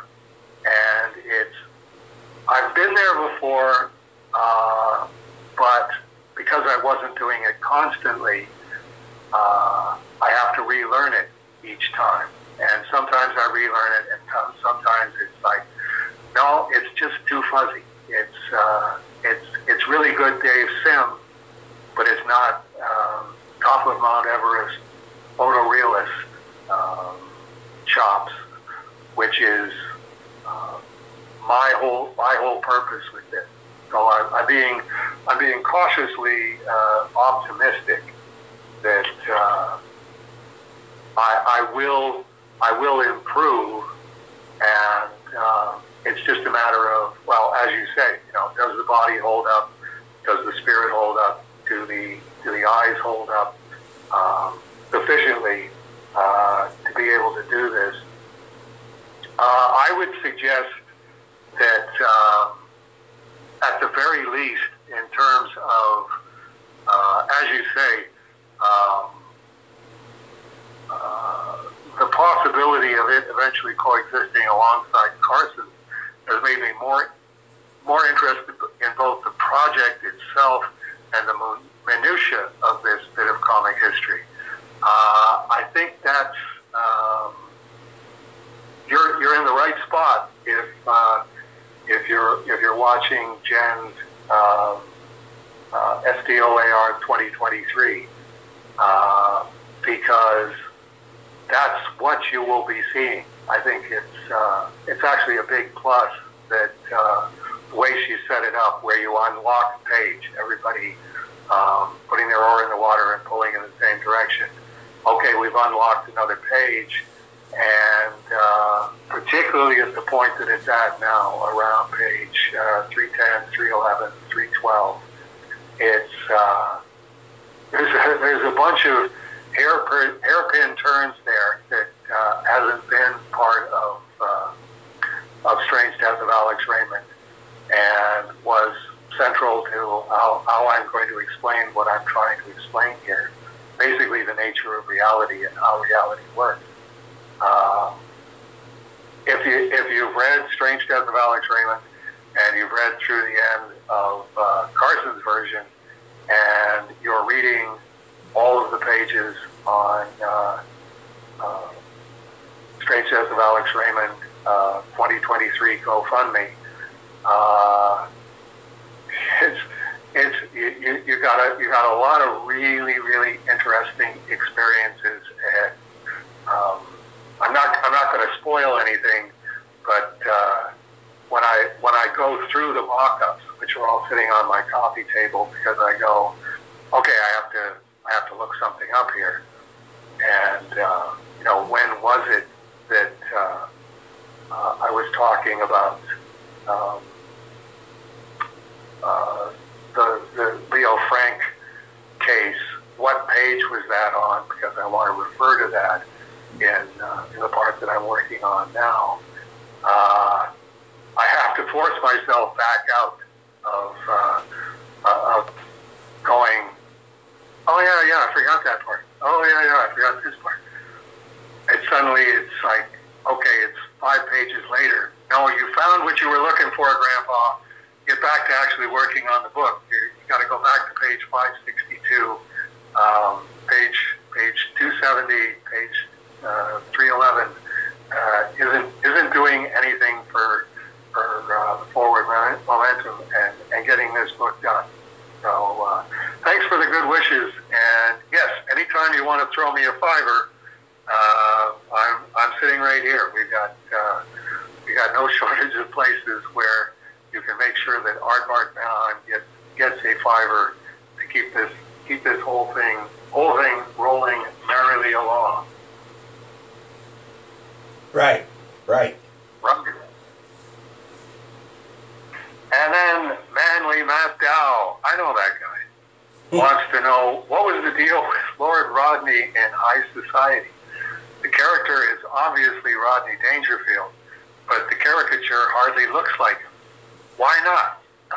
Was it an artistic decision, or was that level of Mort Drucker's style beyond High Society era days?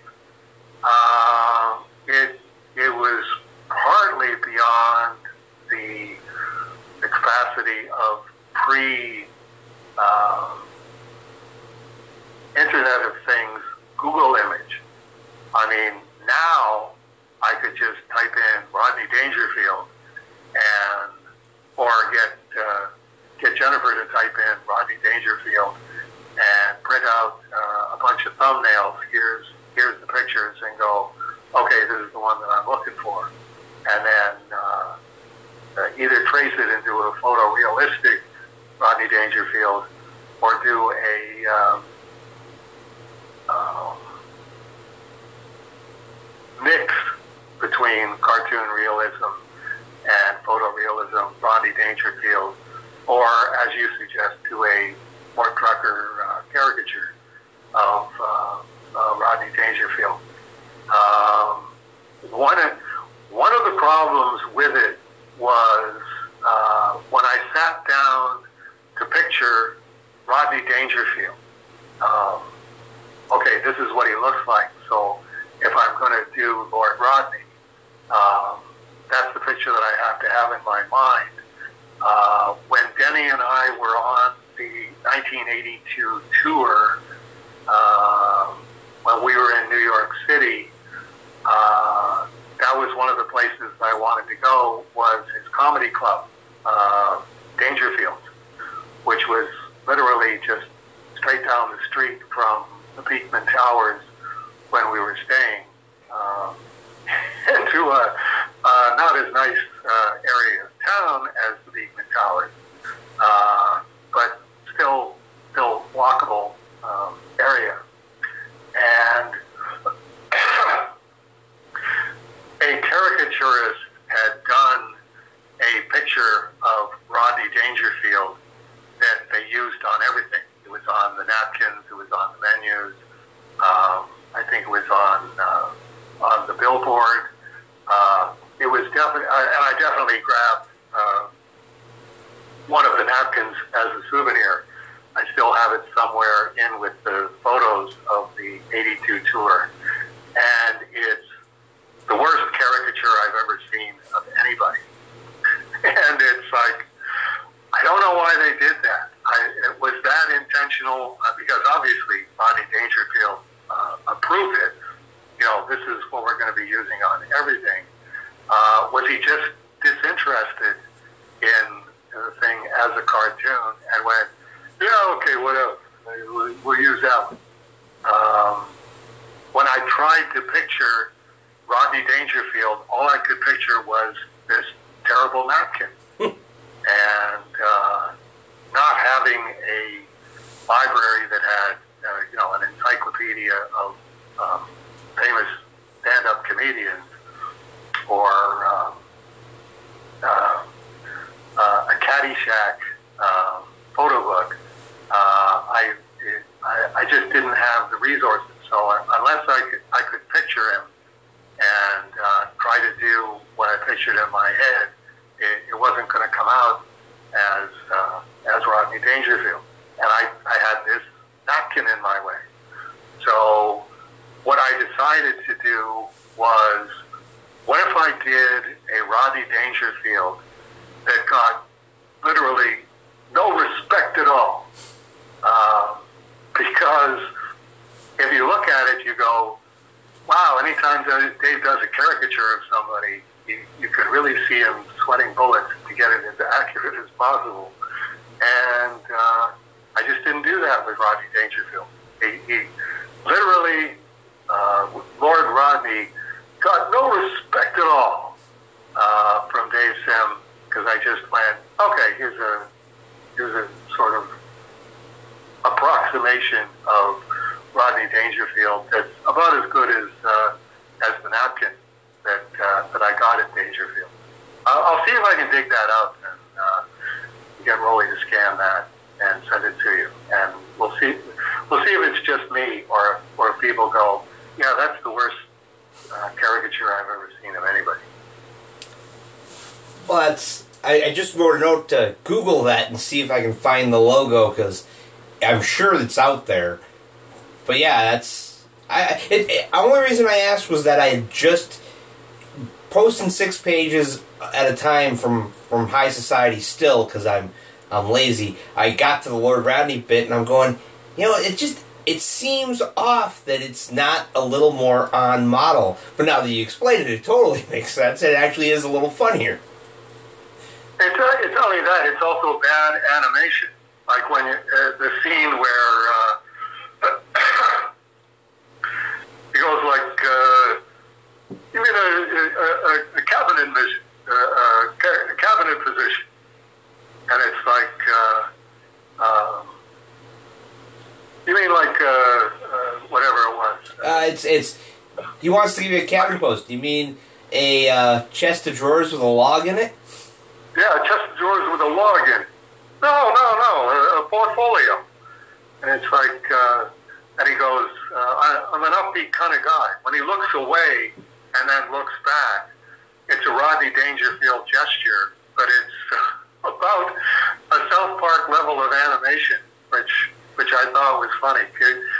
Giving Rodney Dangerfield no respect at all and going, okay, I know exactly the gesture, but what the heck, I'm not even going to put time in on the gesture, because it's I'm an upbeat kind of guy. I love Rodney Dangerfield. I love his whole delivery. It must have been a great day when he landed on that voice and the no respect at all thing. My father used to tell me to walk across, crossing the street, look straight ahead.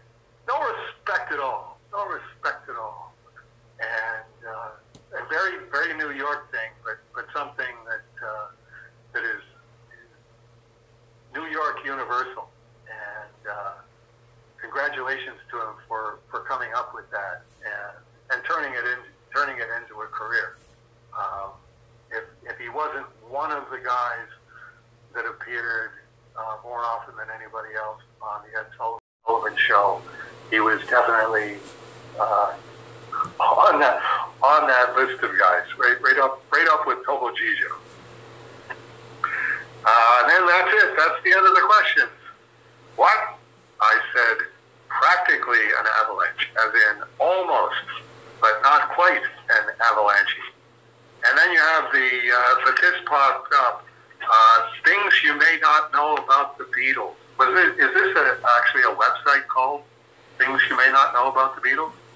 So the deal with social media is that you're supposed to be, it's you follow your friends, or you follow the page of this TV show, or you follow whatever, and that's what you're supposed to see. But they don't make money off that, so they just, like, I go on Facebook and it's, hey, here's a post from my brother. Here's 44 posts from crap I don't care about. Half of them are ads for things that I would buy if I had more money than brains. I would totally buy the recreation of Indiana Jones's dad's Grail Diary from the third Indiana Jones movie. But I'm not spending... Who wouldn't? I'm not spending $40 on a replica of a book from a movie.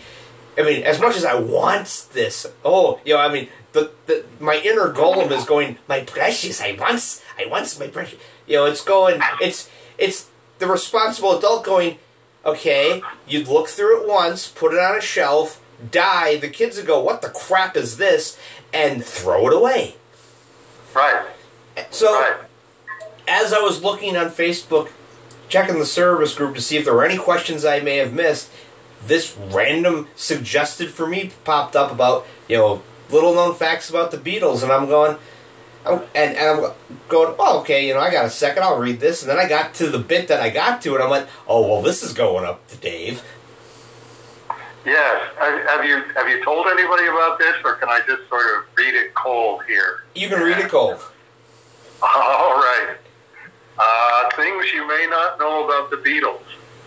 The band had its first British performance under the name Beatles on December 17th, 1960, at Liverpool's Casbah Coffee Club. After Hamburg, it wasn't too good, said Paul. Everyone needed a rest. I expected everyone to be ringing me to discuss what we were doing. It was all quiet on the Western Front.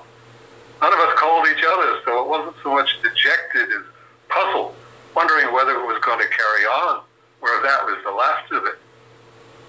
I started working at a coil winding factory called Massey and Coggins.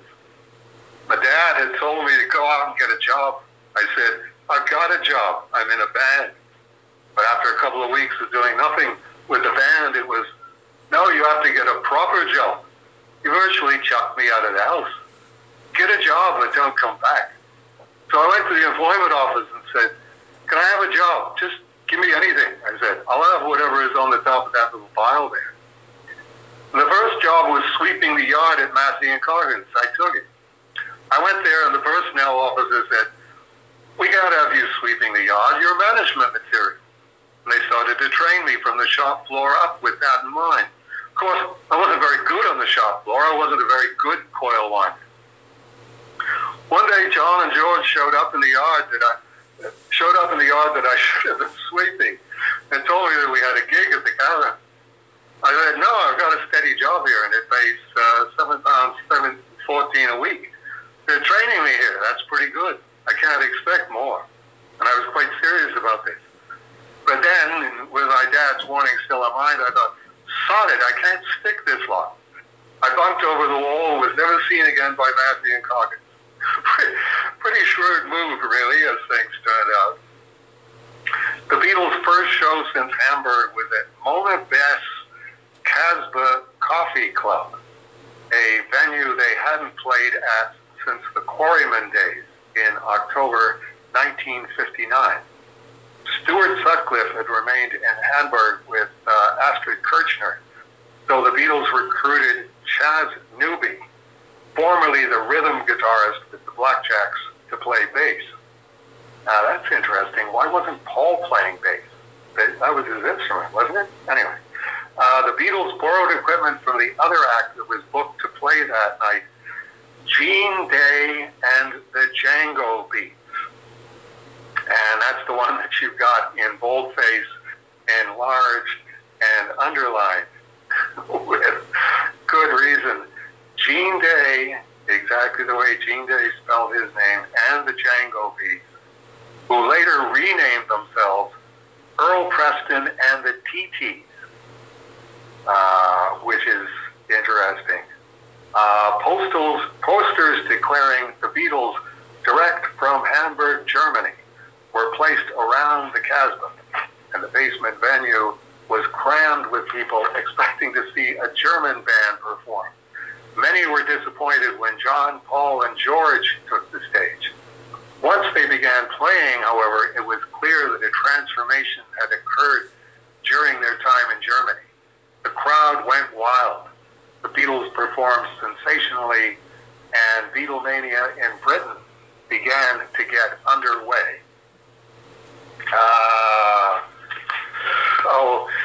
Gene Day and the Django Beats, you say, in quotation marks with a question mark. Is this a factoid Dave Sim knew? No. First I heard of it. Did Gene Day know? And it's like, no. What does it all mean with a question mark? Matt will refrain. I don't think Matt should refrain from this. Will refrain from pointing out that in the Star Wars prequel films, the original film's mysterious badass, Boba Fett's father, is introduced, Jango Fett. Did George Lucas know this factoid? What period does period it period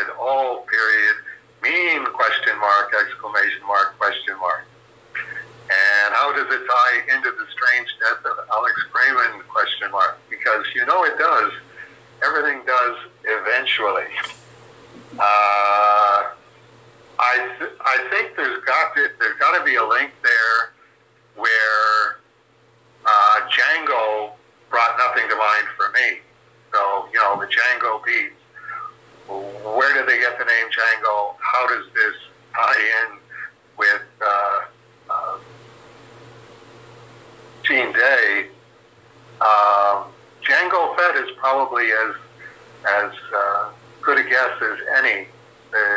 That's a whole stream of consciousness for you OCD Star Wars fans as anything else. It's like if I was looking at it, I would break it up into the three parts. Ja, which is yes in German, en, which is and go, beat. Ja and go, which is exactly what happened. They've come from Hamburg, Germany. They passed all of their tests, and it's ja and go. Gene Day is one of the. That's an interesting name because it's gene in the genetic sense, like your genes. Everybody has, their genetic material is made up of genes. So Gene Day is the dawning of a new genetic whatever it is, which certainly arguably the Beatles were. It was whatever part of the human genome and aspects of us genetically, androgyny is definitely something in that category. Androgyny married with the backbeat of rock and roll takes it to another level. So you do end up with capital G, capital D, Gene Day, which makes, Cerebus and Dave Sim a reply to that, because, Gene Day was definitely the fulcrum of that. It's significant that, no, I never heard of this. I never heard Gene Day mention this. I've never read this anywhere. You've never read this anywhere. And you read it in 2023, which is 49 years, 7 times 7, since I connected with Gene Day for the first time, which is interesting because it means there was a real Gene Day in the Dave Sim Cerebus context. Gene Day was actually his name, whereas the Beatles' Gene Day was a made-up name. There wasn't a Gene Day, or presumably there wasn't a Gene Day, because they later renamed themselves Earl Preston and the TTs. So I assume that they were making up a lead name, although we don't know that. Was there an actual Gene Day and the Django Beats where the lead singer was Gene Day and he got replaced by Earl Preston? But it is interesting that there's a real Gene Day in the Dave Sim Cerebus context, and not, as far as we can tell, a real Gene Day in the Beatles context at this epicenter moment. And we have to remember that anytime that the Beatles come up, the whole Cerebus thing happened, and would not have happened if Dave Sim didn't have George Harrison's eyes to Denny Loubert. Because if there's any expert on the planet of what George Harrison's eyes looked like, it was Denny Loubert, for whom George Harrison was her favorite Beatle. So the fact that I had George Harrison's eyes and Denny came into Now and Then Books because she was interested in doing a magazine like Dark Shadows, and talked about this pretty extensively. And I'm going, Dark Shadows? No, that's the television show. And I asked her, do you mean dark fantasy? And she said, yes, dark fantasy. And that was Jean Day's fanzine. So it was definitely a fulcrum moment of George Harrison's eyes, Jean Day, and this is the meeting point that Cerebus came out of. So, are you ready for the comic art metaphysics? It's definitely in that category. No, it's not in the category. This is one of them, the pinball went right into the socket. So, Jean Day and the Django Beats. Jean Day did the Star Wars portfolio that was advertised in Service Number 1 that led to the cease and desist letter from Lucasfilm, which means Lucasfilm, at some level, somebody knew the name Jean Day. But wait, it gets even. I hope you're sitting down, Dave, because I forgot about this till we started talking about it. Jean Day penciled 2 issues of the Star Wars comic book, issues 68 and 69. Issue 68 has Boba Fett on the cover. Boba Fett's dad is Jango Fett. And issue 68, the editor is Louise Jones.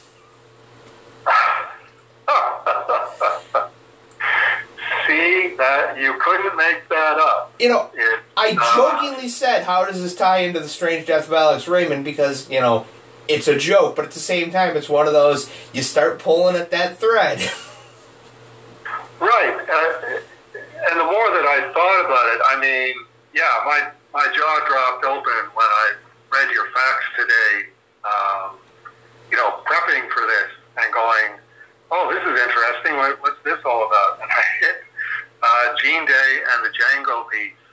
It's one of the differences between the Beatles and Cerebus, apart from orders of magnitude of popularity for the Beatles compared to Cerebus, is that it's a very, very long. Cerebus is a much longer narrative.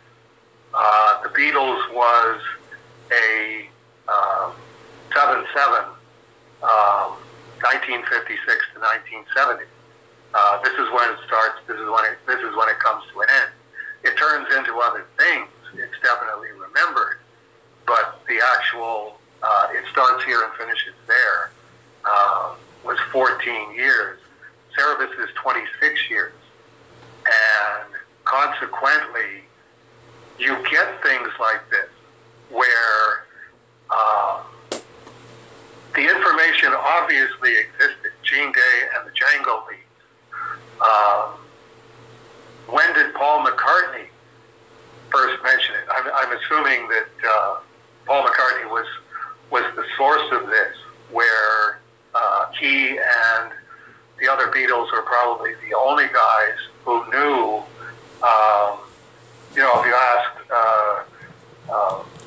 who played bass at the Casbah, the first Beatles performance, and they would have gone, "Oh, that was Chas Newsby, former rhythm guitarist with the Blackjacks." The information existed; it was in their minds. It was part of their own legend. They probably told any number of people about it and would have mentioned it in conversation with each other. But at the same time, it's submerged and doesn't emerge until, like I say, 49 years, 7/7, after my connection to Jean Day got established, which is, I'm going to take this as, no, Dave, you're not done, and you're on the right track. Just keep going, And more of these things are going to start cropping up. And like you said, I have no idea that, or had no idea that I wouldn't know Boba Fett if he came up and bit me on the ass. And I certainly wouldn't have known that was who Gene Day penciled in issues 68 and 69 of Star Wars. And it was, like you say, it was edited by Louise Jones, who, we're just talking about here. And when was the last time that Louise Jones came up as a topic of conversation? And that's connected through Michael R. That came in my mail yesterday. It's there's Louise Jones as she is today, and as she was 4 days before my birthday when Michael R. got the copy of Cerebus Archive personalized to me. It's they're beyond coincidences. It's trying to explain it as, it's just a coincidence. That just means two things coincided. And no, this is how God's reality is built. This is God's clockwork mechanism, and it's everywhere around us. And sometimes it just makes itself more apparent than others. I'm gonna try to track down to see if I can. I'm sure some Beatles fan has a picture of the original poster that was posted at the club when they played, and I'm gonna track it down to verify the information, because it could be maybe somebody maybe the band wasn't called that, somebody just transcribed it wrong. But the fact that they transcribed it wrong, it suggested by the algorithm for me to see it. Go ahead. It's definitely one of those. I mean, like I said, I saw it and went, well, that's interesting. 90% of the time I would have went, I'll remember to tell Dave next time I have to fax something. But because I was in the middle of writing the fax, I'm like, well, okay, let's put it in now. Definitely. It's just one of those, just the fact that it existed all the way along, but there comes the time. This is a major element to me of God's clockwork mechanism is this will be a very interesting and gratifying and validating moment for you, Dave, but you're going to have to put in 49 years to earn it. And that to me is one of those things. That's why it's a matter of never give up. Why faith and endurance and perseverance are so important, because there's always something just up ahead that if you just do everything right, you will coincide with it. But if you don't do everything right, it's like your life is also full of missed opportunity, where it's just, all the hell with it.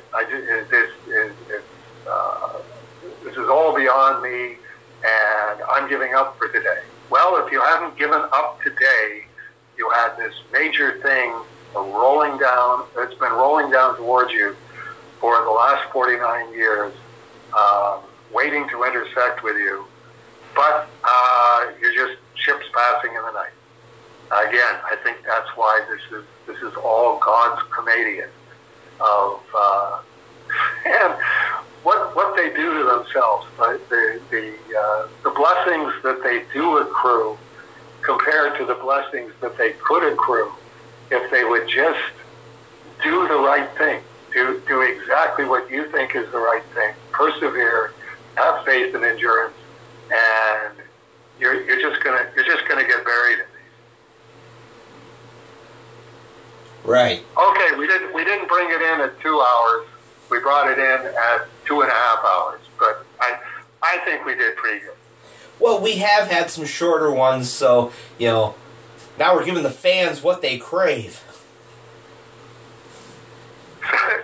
The people who crave Please Hold for Dave Sim, here's a whole bunch for you. So, thanks as always, Matt. Say hi to Paula and Bullwinkle and Janice Pearl for me, and we will do this again, God willing, at the beginning of July. Correct. Have a good night, Dave. You too. Take care. Bye. Bye-bye.